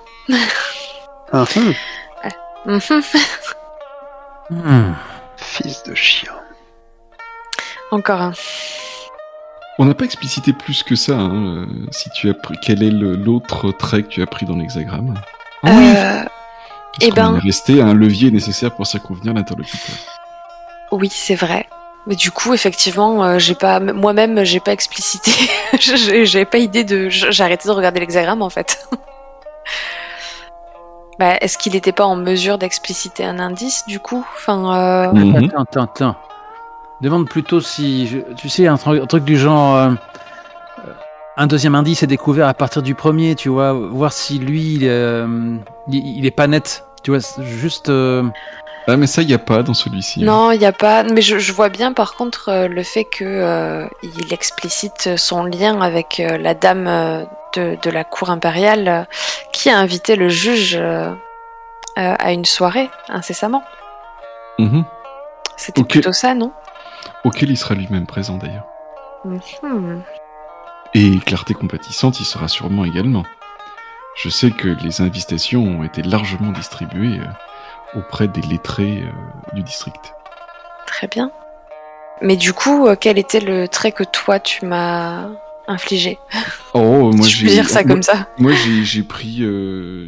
En fait, j'avais déjà choisi que le témoin était en mesure d'expliciter un indice, puisque pour moi, c'est effectivement les informations qui étaient données par rapport à l'accent de clarté compatissante. Ok. Chou, pendant ce temps-là, t'as fait quelque chose de particulier ? Il est tard, on a commencé tard. Désormais, c'est tout Chu Chengming d'avoir sa petite enquête personnelle. J'ai fait quand même beaucoup de drama dans l'épisode précédent, donc cette fois, je vais quand même un peu me faire mon enquêteur digne de ce nom, surtout que j'ai trouvé une certaine sérénité en perdant ma condition, mon handicap, qui jusqu'ici me faisait partir en vrille. J'aimerais bien revenir à la toute première enquête, celle par laquelle tout a commencé. Parce que mine de rien, si je boue de ne pouvoir châtier Linbin comme il le mérite, il y a quand même un criminel qui a tenté de tuer une âme innocente, un enfant, un être, avec cette racine abortive de Dong Quai qu'on peut lire sur nos notes. Il était question d'une voilette de perles bleues dont portait la personne qui a acquis cette racine abortive. Lynn Palladon nous avait susurré que c'était le genre d'atour dont se paraît Promesse d'Aurore. On est d'accord contre péché suspicieux, une voilette, ça se chipe si quelqu'un tenterait de brouiller les pistes, mais bon, c'est celle qui me reste. Donc moi je vais bêtement aller confronter donc la première épouse du patriarche Linbin. Et vraiment je compte mettre les pieds dans le plat, vous le verrez. Et méfiez-vous parce que j'ai 3 points de reine. Et je veux dire, on tisse depuis un moment une de mes capacités spéciales qui est la mise en scène mystique, qui permet de pousser un criminel aux aveux d'une façon assez théâtrale. D'ailleurs, 2 points de reine sont nécessaires pour faire cela, et j'en ai 3. Et puis si je ne peux pas utiliser ce subterfuge sur le patriarche, et Dieu sait qu'il le mériterait, mais il est déjà passé aux aveux, si jamais la première épouse fait quoi que ce soit qui la rend suspicieuse, eh bien j'ai une petite idée derrière la tête qui pourrait terminer cette séance si tardive de façon assez spectaculaire. Ok. Allons-y. Eh bien, tu es reçu, tu le sens que c'est à contre-cœur dans la maison de Linbin, encore une fois. Peut-être même qu'il te faut ruser et dire que tu es venu pour t'occuper de l'enterrement ou quelque chose comme ça, pour qu'on te laisse rentrer, parce que vraiment il y a peut-être un quoi encore qui fuse de la part du patriarche. Il y a de quoi. Nous sommes plus qu'indésirables dans son foyer. Mais le Fangchi ne s'offusque pas pour si peu. Il est paisible, plus paisible qu'il ne l'a été depuis longtemps. Merci, Dr. Yu. De toute façon, vous avez mes entrées chez moi à toute heure du jour ou de la nuit, n'est-ce pas ? Je vous en prie, faites, menez l'enquête. C'est pour ça que vous avez fait quérir le tribunal. Tout à fait. Je ne m'attendais pas à ce qu'on vous renvoie immédiatement chez moi. En tout cas pas vous. Bien. Mais soit, c'est la façon dont le juge Jiang, son excellence, mène son district. Ainsi soit-il. Que voulez-vous savoir ? Je souhaiterais m'entretenir avec l'une de vos épouses. Bien. Vous voulez... J'imagine que ce n'est pas Rouge Phénix, vu qu'elle sort du tribunal. On ne peut rien vous cacher. Où puis-je trouver Promesse d'Aurore à cette heure de la journée ? Dans ses appartements. Au premier étage. Conduisez-le. Oh, inutile, je connais les lieux comme ma poche. Non, je n'ai pas dit ça. J'aime beaucoup ton commentaire, Giseno. Né avant la honte. Ouais, c'est comme le consentement, ça n'existait pas c'est encore. une bile. Bref, on aura toujours cette vieille servante, hein, bien sûr. Encore vous, qui me mène auprès de Promesse d'Aurore. Qui d'ailleurs peut-être dans le couloir, une fois que vous avez quitté Linbin, essaye de arrondir les angles en disant « Saint homme, j'espère que vous n'êtes pas offusqué des paroles de mon maître. » Et en tout cas, elle te mène aux appartements de sa maîtresse. Peut-être même avant que tu aies pu répondre... Cheng Ming se contente d'acquiescer en lâchant nullement. Mais il ne peut s'empêcher de réfréner quelques regrets vis-à-vis de ses excès de la veille, qui, eux, restent impardonnables. C'est la même chambre que tu as vue dans ta vision. Ce sont ces appartements, les anciens appartements de Branche d'Hiver. Aménagés de façon complètement différente, mais tu reconnais la disposition, tu reconnais la lumière, l'angle que la lumière fait avec la fenêtre. À partir du moment où on a donné une réelle capacité mystique à mon Fangchi, peut-être que j'arrive à percevoir faiblement l'aura de celle qui fut. Mais bien sûr. C'est donc la première fois que nous voyons... Promesse d'Aurore. Promesse d'Aurore est une grande femme. Elle est peut-être même légèrement plus grande que Chou. Elle est habillée avec soin, et pas seulement luxe, contrairement aux épouses que l'on a vues pour l'instant. Elle est habillée avec un art de vivre, on va dire, qu'on ne retrouve que chez des personnes qui ont eu une éducation assez poussée. Elle est d'ailleurs en train d'étudier un poème quand tu rentres. C'est un de ces poèmes que tu connais sans avoir toi-même pratiqué, qu'on utilise dans certains jeux que l'on pratique du coup uniquement entre lettrés, qui utilisent à la fois un jeu de cartes, et on va dire les cartes sont associées à certains poèmes, et donc il faut être capable de reconnaître un poème pour pouvoir jouer la bonne carte au bon moment, par exemple. 2D6 plus cool et mission culturelle. Elle se lève à ton entrée, s'incline très poliment, et encore une fois, tu vois tout un ensemble de bonnes manières que tu n'avais pas jusque-là, en tout cas, associées aux épouses de Linbin, qui, malgré leur riche jatour, étaient des fractions plus populaires, quoi. À ce moment-là, Daniel Rêveur, il déclame Le soleil a franchi pour se coucher la chaîne de ces hautes montagnes, et bientôt toutes les vallées se sont perdues dans les ombres du soir. La lune surgit du milieu des pins, amenant la fraîcheur avec elle. Il commence à avoir une hésitation. Ma charge de travail est telle que ma mémoire n'est plus ce qu'elle était. Oui, je viens de lire un extrait totalement aléatoire de poème en googlant le plus vite possible. Mais en gros, mon personnage étant plus cultivé que je ne le suis, il se place tout de suite en tant que lettré, subtil, raffiné. Voyons, déjà, c'est aussi une façon de jauger la manière dont Promesse d'Aurore va réagir à cette culture. Eh bien, ce que je suis moi-même absolument incapable de faire, elle continue à l'endroit où tu t'es arrêté. Le vent qui souffle et les ruisseaux qui coulent remplissent mon oreille de son pur. Ah. Je vois que je suis en présence d'une personne d'esprit, saint homme. Mon mari m'a beaucoup parlé des exploits dont il vous soupçonne et qui étaient plutôt de nature physique, et je ne m'attendais pas à trouver quelqu'un d'aussi bonne conversation. J'étais tellement certain que tu me taclerais là-dessus. Et du coup, là, fatalement, c'est lui qui, très naturellement, là par contre, là, c'est pas fin, qui baisse presque brutalement le regard, regarde de côté, peut-être un léger rose aux joues, déclare j'avoue que je doutais en être capable. Quand j'ai vu cet homme s'aventurer chez vous, mon sang n'a fait qu'un tour et je me suis précipité pour le stopper. Le voyant lever la main sur cette épouse sans défense, j'ai perdu l'esprit, d'autant que les hommes de foi se doivent de se montrer exemplaires et je vous l'apprends sans doute, d'homme de foi il n'en avait que la triste dépouille. C'est un criminel recherché d'un district voisin et il se faisait passer pour le moine dont il avait ôté la vie. Eh bien, vos intentions étaient louables et votre action sera sûrement reconnue par, je vais dire, par le Bouddha, mais ce n'est bien entendu pas votre foi, n'est-ce pas? En tout cas, me voici encore une fois surprise de rencontrer un homme avec tant de talent. Que puis-je vous apprendre? Car j'imagine que vous êtes là en tant qu'assistant du magistrat. Le Fangchi articule un « puis-je » avant de éventuellement s'agenouiller devant elle à la table.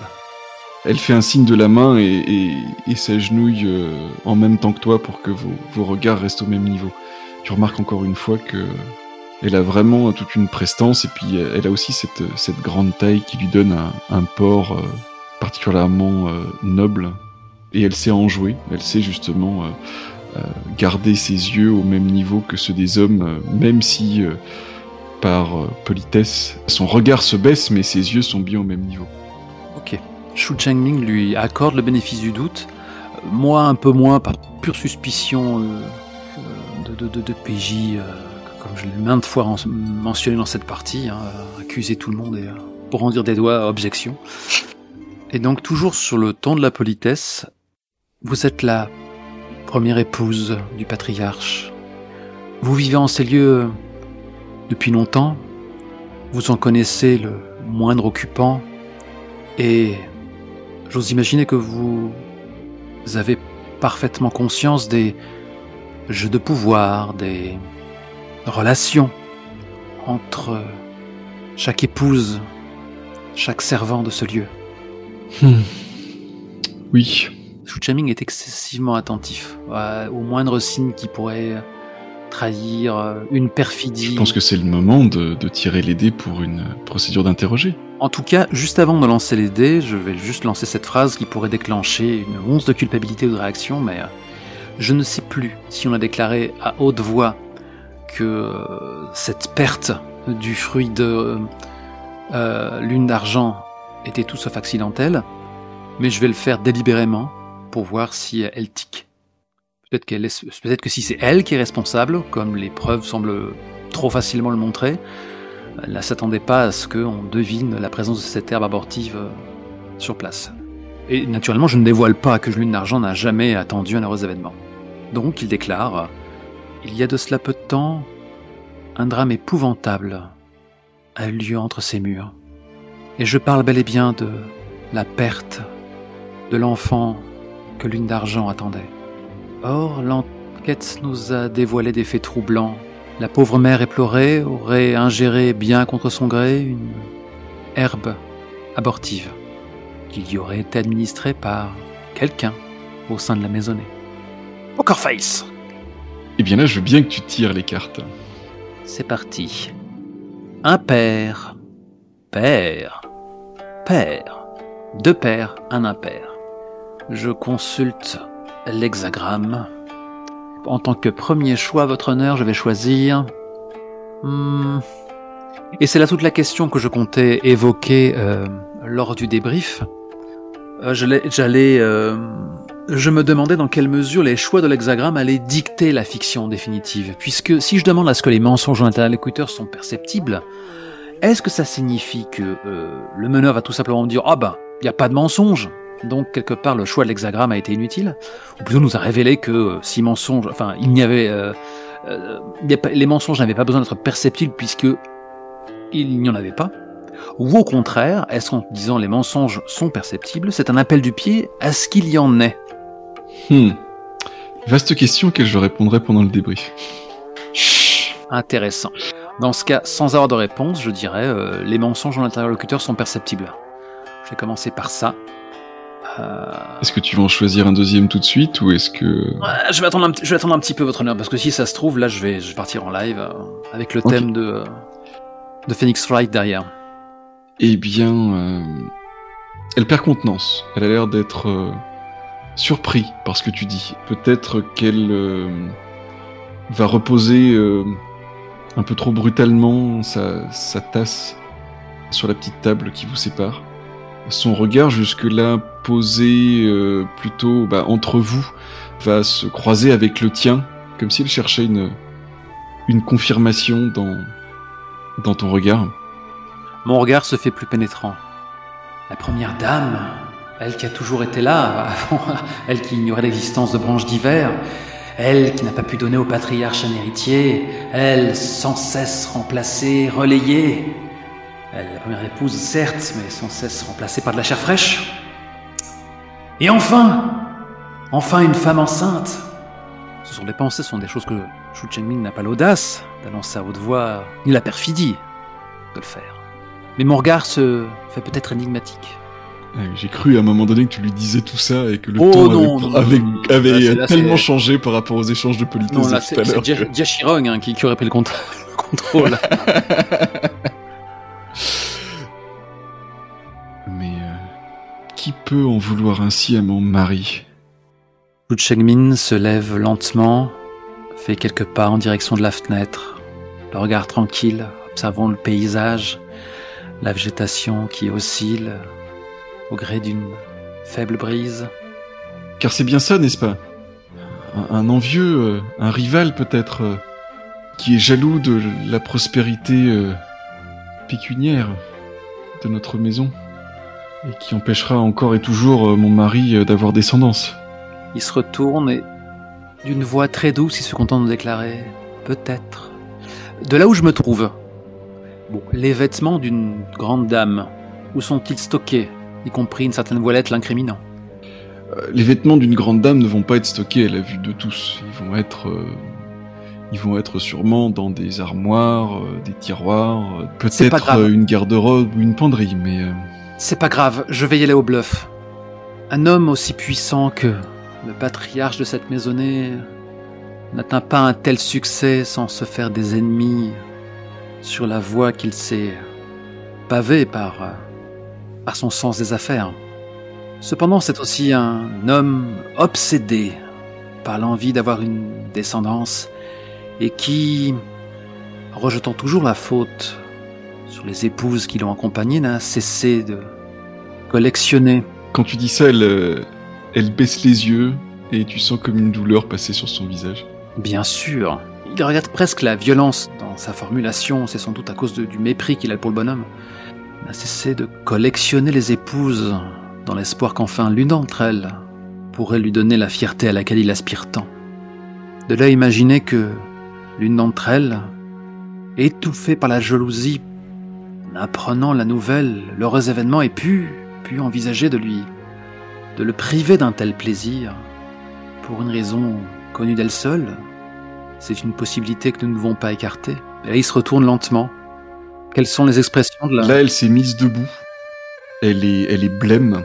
Et elle te regarde d'un air qui est presque accusateur, mais en même temps rempli de douleur. Elle fait, c'est pour ça que... C'est pour suggérer ce soupçon envers moi que vous êtes venu jusqu'ici ? Quelle intention cruelle vous me prêtez là, noble dame. Je vois en vous toutes les grâces, une culture, une sagesse précieuse. Il a déclamé ces mots-là, ces mots rassurants à la voix douce, mais toujours en la scrutant intensément. Il me manque l'essentiel, c'est ça. Il me manque ce qui fait qu'une femme peut être une épouse et permettre à la lignée de mon mari de se perpétuer. Permettre à ses ancêtres de continuer à être vénérés. Et effectivement, tout cela, je n'ai jamais pu l'offrir à mon mari. De vous à moi, noble dame, si je vous ai blessé, je vous présente mes plus plates excuses.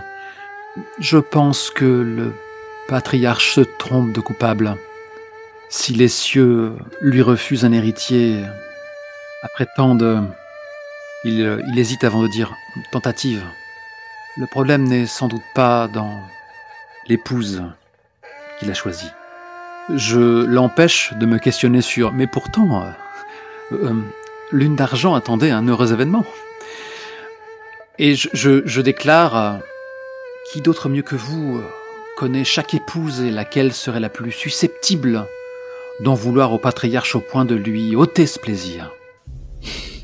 Là, je me demande si elle va jeter l'accusation sur quelqu'une avant d'abattre mon dernier coup de poker. Vous demandez une dénonciation, monsieur. Il serait si facile de vous jeter une de ces pauvres femmes qui m'ont succédé dans la couche de mon mari. Mais vous les jugez donc bien incapables de commettre un tel crime, alors ? Je n'irai pas jusque-là, mais je n'ai aucune certitude. Je pourrais commérer. Je pourrais vous donner les ragots des uns et des autres. Je pourrais vous décrire, et cette fois-ci, sans avoir à en rougir, les personnalités des unes et des autres. Je pourrais vous dire le mépris que j'ai eu envers Rouge Phénix, puis cette paysanne de Lys d'Automne, puis cette fille de batelier, Perle d'eau, et puis enfin plus récemment, allant chercher au fin fond du caniveau et dans le quartier des Fleurs même, Lune d'Argent. Je pourrais vous dire tout ça, mais je ne sais pas moi-même laquelle d'entre elles pourrait être la coupable que vous recherchez, et si je puis vous renseigner, je le ferai, mais je n'irai pas jeter en pâture celle qu'à un moment donné j'ai pu voir comme des rivales, mais maintenant avec lassitude, je considère comme ayant une condition peut-être encore moins enviable que la mienne. C'est tout à votre honneur, noble dame. Je sais pas pour vous les gars, mais moi elle m'a convaincu. Parce qu'à partir du moment où j'ai coché les mensonges de l'interlocuteur sont perceptibles, ça... Effectivement, ça a tendance à assurer sa sincérité du moins. Hormis les mensonges par omission, bien sûr. Bien sûr. Mais... du coup, je vais plutôt choisir, et c'est peut-être un risque que je prends, le témoin est en mesure d'expliciter un indice, et voilà comment je vais procéder. Il s'approche lentement d'elle, et déclare « Cependant, tout semble, de façon ô combien convenue, vous accuser. Nous avons remonté la trace de la racine abortive, qui a ôté à lune d'argent son fruit. Nous savons où elle a été obtenue, et nous avons même eu une description de la personne qui en a fait l'acquisition. Elle portait une voilette de perles bleues. Juste, je laisse un petit temps de latence pour voir sa réaction. Elle défaille, elle s'appuie sur un meuble. Essaye de rester le plus droite possible, mais tu sens qu'elle... Le juge-tier a déjà eu affaire à de fantastiques comédiennes, mais je pense que Xu Chengmin la retient pour l'empêcher de choir, et déclare « Il serait tellement facile pour quelqu'un au sein de cette maisonnée de subtiliser cette voilette pour vous faire accuser, car elle vous appartient, n'est-ce pas ?» Tout à fait. Je ne vois aucune autre épouse que moi-même pour porter cette voilette qui m'a été offerte par mon mari avant qu'il prenne une autre épouse. La vache. C'est donc moi que vous allez accuser, n'est-ce pas ? Tu n'as pas entendu ce que je viens de dire ? Moi je l'ai entendu, mais elle, je pense qu'elle a les oreilles qui bourdonnent et qu'elle se voit déjà au fond des geôles du Yémen. Rassurez-vous, vous êtes, à mes yeux, innocent de ce crime. Il était trop facile de vous faire porter cette culpabilité. Alors comme ça, elle a appartenu à quelqu'un d'autre avant vous. Eh bien, je pense à la première épouse, enfin, celle qui lui a donné sa première fille, et que je n'ai jamais connue. Les cieux sont dotés d'un étrange sens de l'humour. Je vais devoir donc à nouveau ébranler la quiétude de ces lieux. Il va nous falloir confronter à l'intégralité des âmes qui vivent en ce domaine. Vous me pardonnerez cette mise en scène, mais en tant que Fanchi, je vois des choses qui échappent à l'œil nu. Il nous va falloir réunir toute la maisonnée et que vous me remettiez cette voilette. Je saurai alors voir l'indicible et déceler qui l'a porté, qui s'en est paré pour commettre son crime et vous faire accuser. L'enfant qui a perdu la vie en cette maisonnée, l'enfant, l'âme innocente, saura me guider et pointer du doigt le coupable. Cet enfant qui n'existe pas, rappelons-le. Mais ça, on va le garder pour la prochaine séance, quand même. Ah bah carrément. J'ajoute un petit élément sur la fin de cette scène. Bien entendu, Promesse d'Aurore acquiesce sans trop exactement savoir dans quoi elle s'engage, mais elle n'a pas d'autre choix que de te faire confiance. Elle va pour ouvrir machinalement un de ses tiroirs, et puis tu la vois un petit peu étonnée, et elle ouvre un autre tiroir situé juste au-dessus. En fait, elle a ouvert le deuxième tiroir, pensant y trouver sa voilette, et c'est dans le premier tiroir qu'elle la trouve. La voici. J'ai cru un instant l'avoir égarée, mais... Une telle stupeur ne se feint pas. Voilà qui confirme nos soupçons. Cérémonieusement, je tends une paume en direction de la noble dame pour qu'elle me remet l'artefact, l'objet. C'est d'une main toujours et encore tremblante qu'elle dépose la voilette dans ta main. Et à ce moment-là, je pense que la scène perd ses couleurs et, telle une feuille morte, l'objet flottant vient se déposer dans ma paume et je me fige comme si j'entrevoyais des vérités qui sont encore inaccessibles à notre public et notre tablé, il faut bien l'avouer. Clap de fin. Oulala. Bon, je suis content. Personnellement, je suis content. Je me suis bien rattrapé. J'ai pédalé dans la purée quand j'étais le juge avec ma surcharge cognitive, les nombreuses choses que j'avais à penser. Mais je suis très content de ma scène avec le Fanchi. Qu'en pensez-vous, mes amis ? Oui, c'était très joli. Ah ouais. C'était une très très jolie scène, oui. J'ai peut-être dénaturé le personnage par son aplomb, mais je sais pas. Non, c'était cool. Je trouve que c'était cool. Ah, mais c'est l'effet du confucianisme, ça. J'allais le dire. Tu es tellement plus calme quand tu n'es pas hanté par tes démons. On dirait un autre homme. Mais oui, et c'est peut-être c'est cet homme qui a vu en moi le juge, qui sait s'entourer du meilleur, de la crème de la crème. Tout à fait. Tout à fait. C'est ça. Alors, micro débrief, y a Lisa qui regarde avec désespoir sa couche. Franchement, j'ai les yeux qui piquent un peu, ouais, je suis désolée. Est-ce que à la limite tu préfères te retirer dans tes quartiers et nous allons débriefer en très petit comité rapidement? Ou tu commences peut-être. Ouais, genre je suis très contente qu'on ait joué cette session. Effectivement, je vais vous faire un débrief rapide. Après, je vais aller dormir parce qu'en fait, je tiens plus. Du coup, oui, voilà, je suis vraiment très contente qu'on ait joué, qu'on ait fait avancer l'enquête. J'espère qu'on jouera la prochaine session avec moins d'espace, peut-être pour arriver à plus vite se remettre dedans. Je sais pas si c'est ça la solution, parce que je sais pas. Mais en tout cas, c'était très cool de retrouver la table et j'espère aussi que dans le prochain épisode, on pourra mettre plein de drama pour compenser l'excès d'enquête qu'il y a eu ce soir. Tout à fait. Tout à fait. Moyen, hein. Je suis complètement d'accord avec toi sur cette analyse. Top. On a fait 2 séances précédentes très très drama et ça correspondait aux souhaits. Là, c'est vrai qu'on a plutôt commencé la séance en se faisant un listing des trucs à faire dans l'enquête. Donc, forcément, l'enquête a avancé, mais voilà. C'est bien que l'enquête ait avancé aussi. Enfin, en plus, l'enquête avance et nos personnages avancent aussi.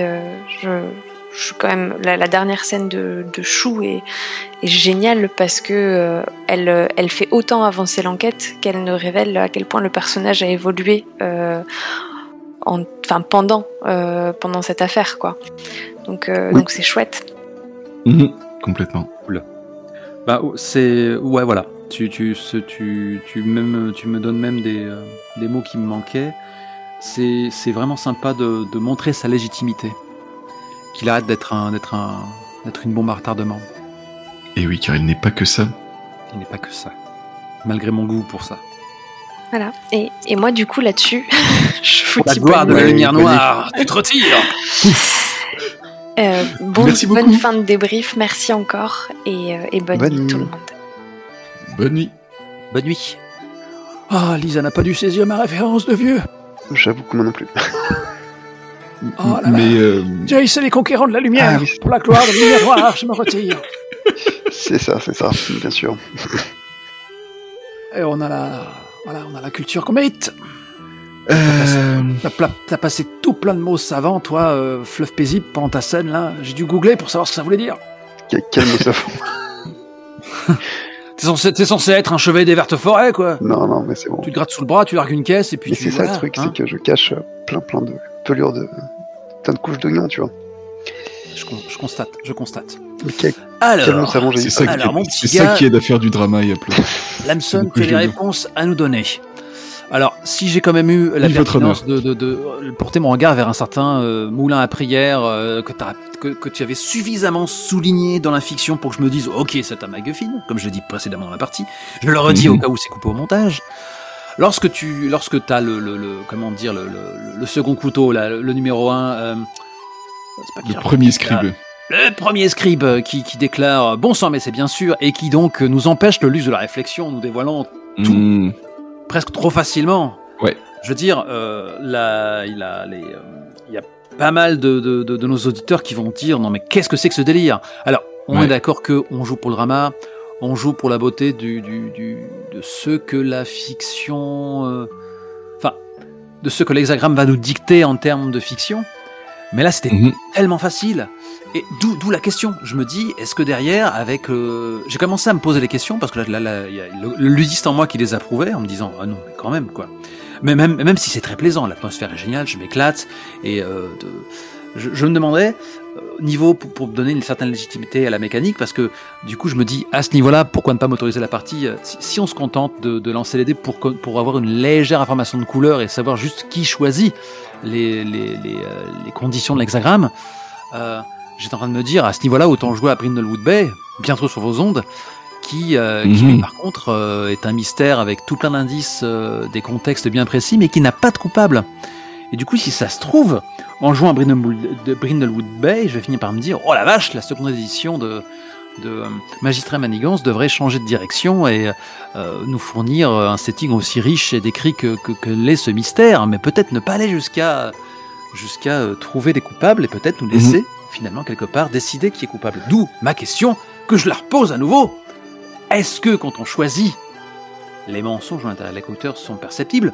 Par exemple, est-ce que c'est un appel du pied pour dire « mens-moi » ou est-ce qu'au contraire, j'aurais la certitude qu'il n'y a pas de mensonge puisque pas une seule seconde tu vas me dire « ah non, mais là tu te rends compte qu'elle ment ».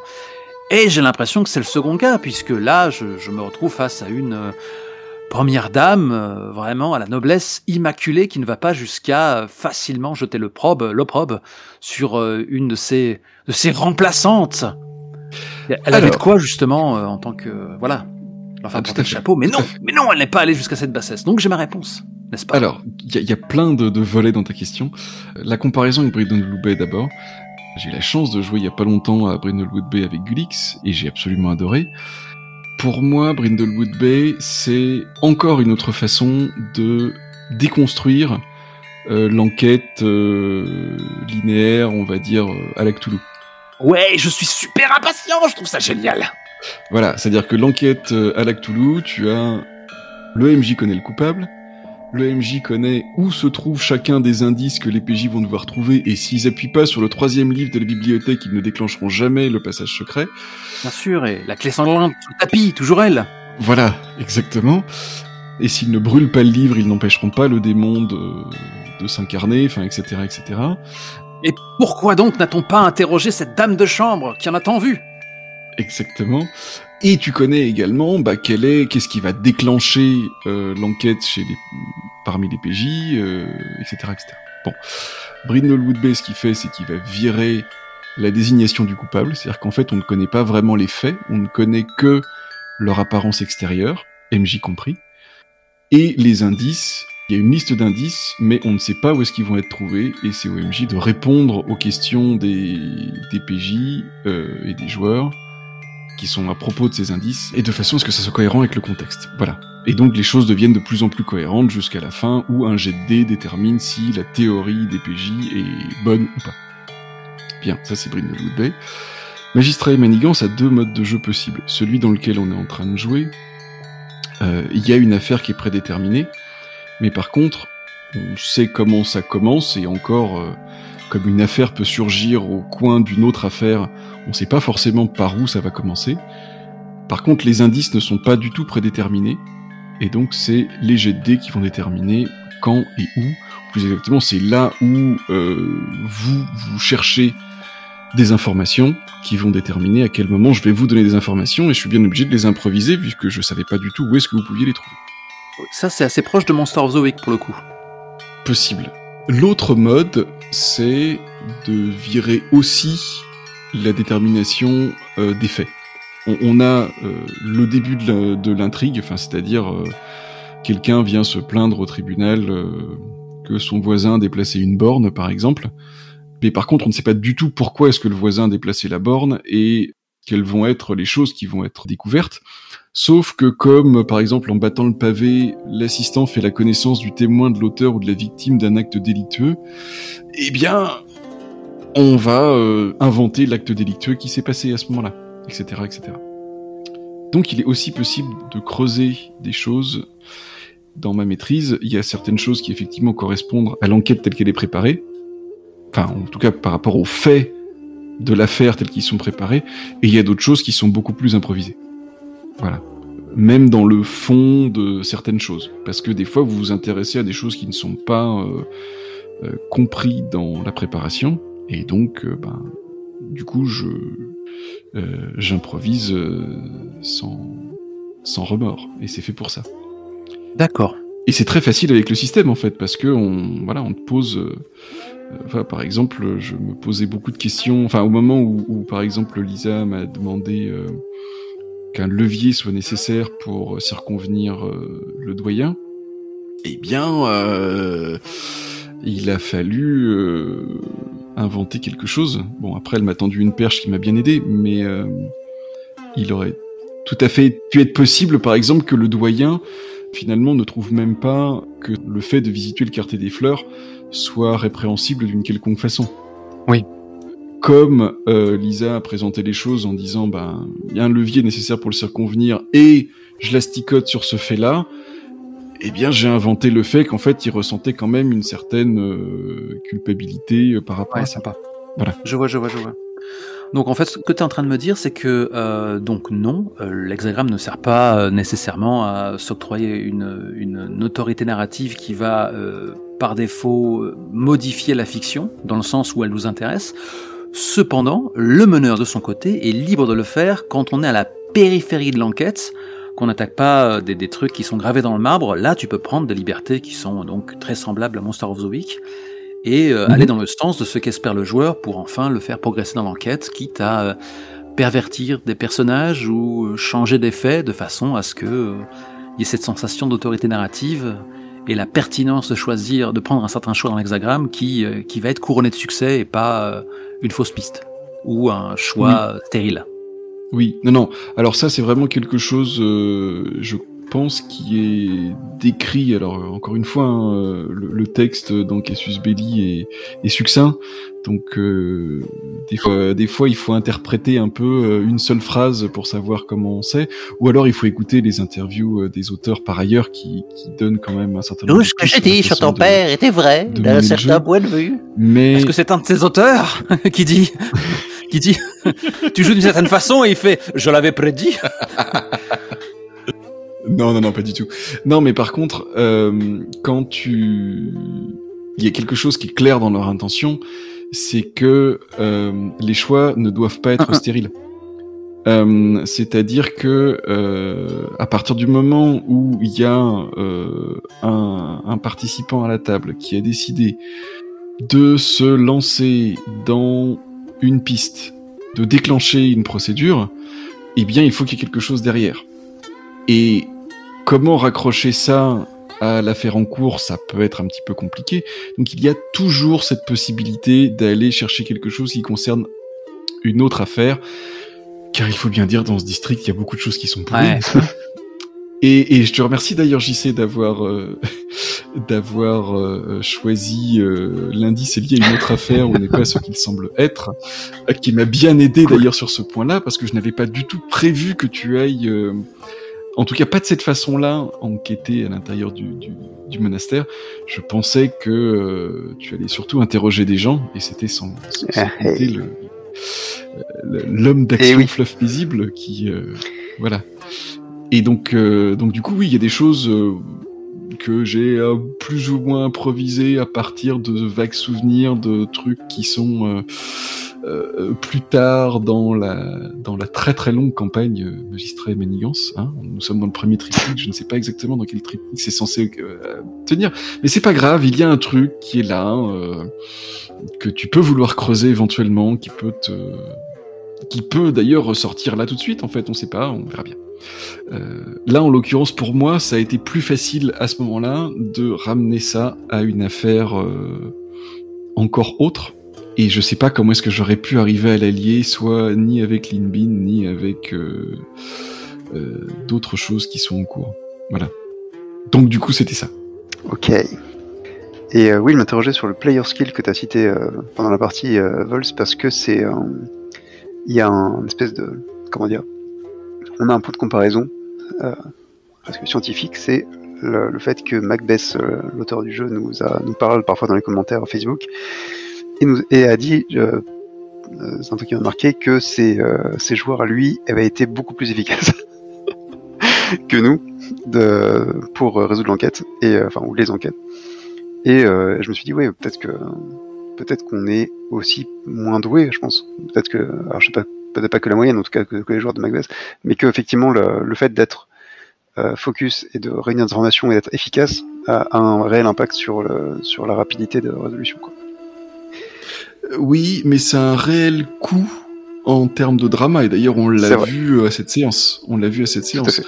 Assez vite, de toute façon, c'est clair que, je sais plus, c'était la première ou la deuxième séance où on s'est dit, et d'ailleurs toi le premier, oui, mais on aimerait bien plus de drama. Ah, tout à fait. Non, je m'en plains on pas. a C'est mis vrai que plus de drama. Mais ça allait dans le sens de ce qu'il disait Vol sur le côté de l'hexagramme, ça a un impact, mais il faut quand même qu'il y ait une volonté derrière, quoi, et une pensée cohérente, quoi. Je pense que ça a un impact aussi. Outre notre amour du drama, je pense qu'il y a aussi le fait que peut-être qu'on est un peu... il y a beaucoup d'espace entre les séances, peut-être qu'on oublie des infos importantes. Je sais pas ce qui joue. Mais à fond, quoi. J'ai hâte de reprendre le drama parce que définitivement c'est ce qui me plaît le plus, même si j'aime beaucoup l'enquête aussi. Oui, mais je suis d'accord avec toi. Enfin, c'est là où la table brille particulièrement. C'est au moment où il y a du drama, et là il se trouve que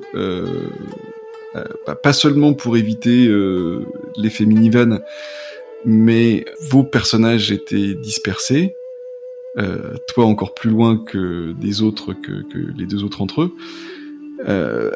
Et ça fait que tout simplement ce drama entre vous, déjà il a peu existé, et par ailleurs comme vous étiez concentré sur l'enquête, le drama avec les PNJ a été moins présent que certaines fois, même si la dernière scène de Volsung, je trouve... Oui.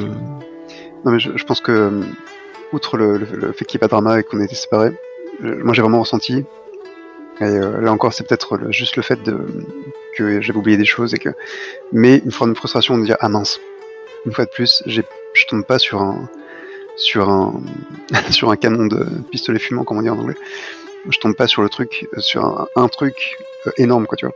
Et je pense qu'il y avait un truc en moi qui disait ah mince, j'aurais bien aimé appuyer sur un bouton et qu'il y ait une preuve qui tombe, quoi, un truc énorme qui tombe, tu vois. Et je me suis dit, est-ce que c'est ma faute ou pas? J'ai eu ce moment de est-ce que j'ai pas été assez intelligent ou pas? J'ai eu ce moment de doute, tu vois. Pour moi, on est un peu dans une séance de transition, oui, c'est ça. Et c'était un peu ma volonté aussi dans cette séance, c'est-à-dire que, comme je vous l'ai dit un peu avant, c'est que l'arbre, l'organigramme commence à devenir hyper touffu. Oui, c'est vrai.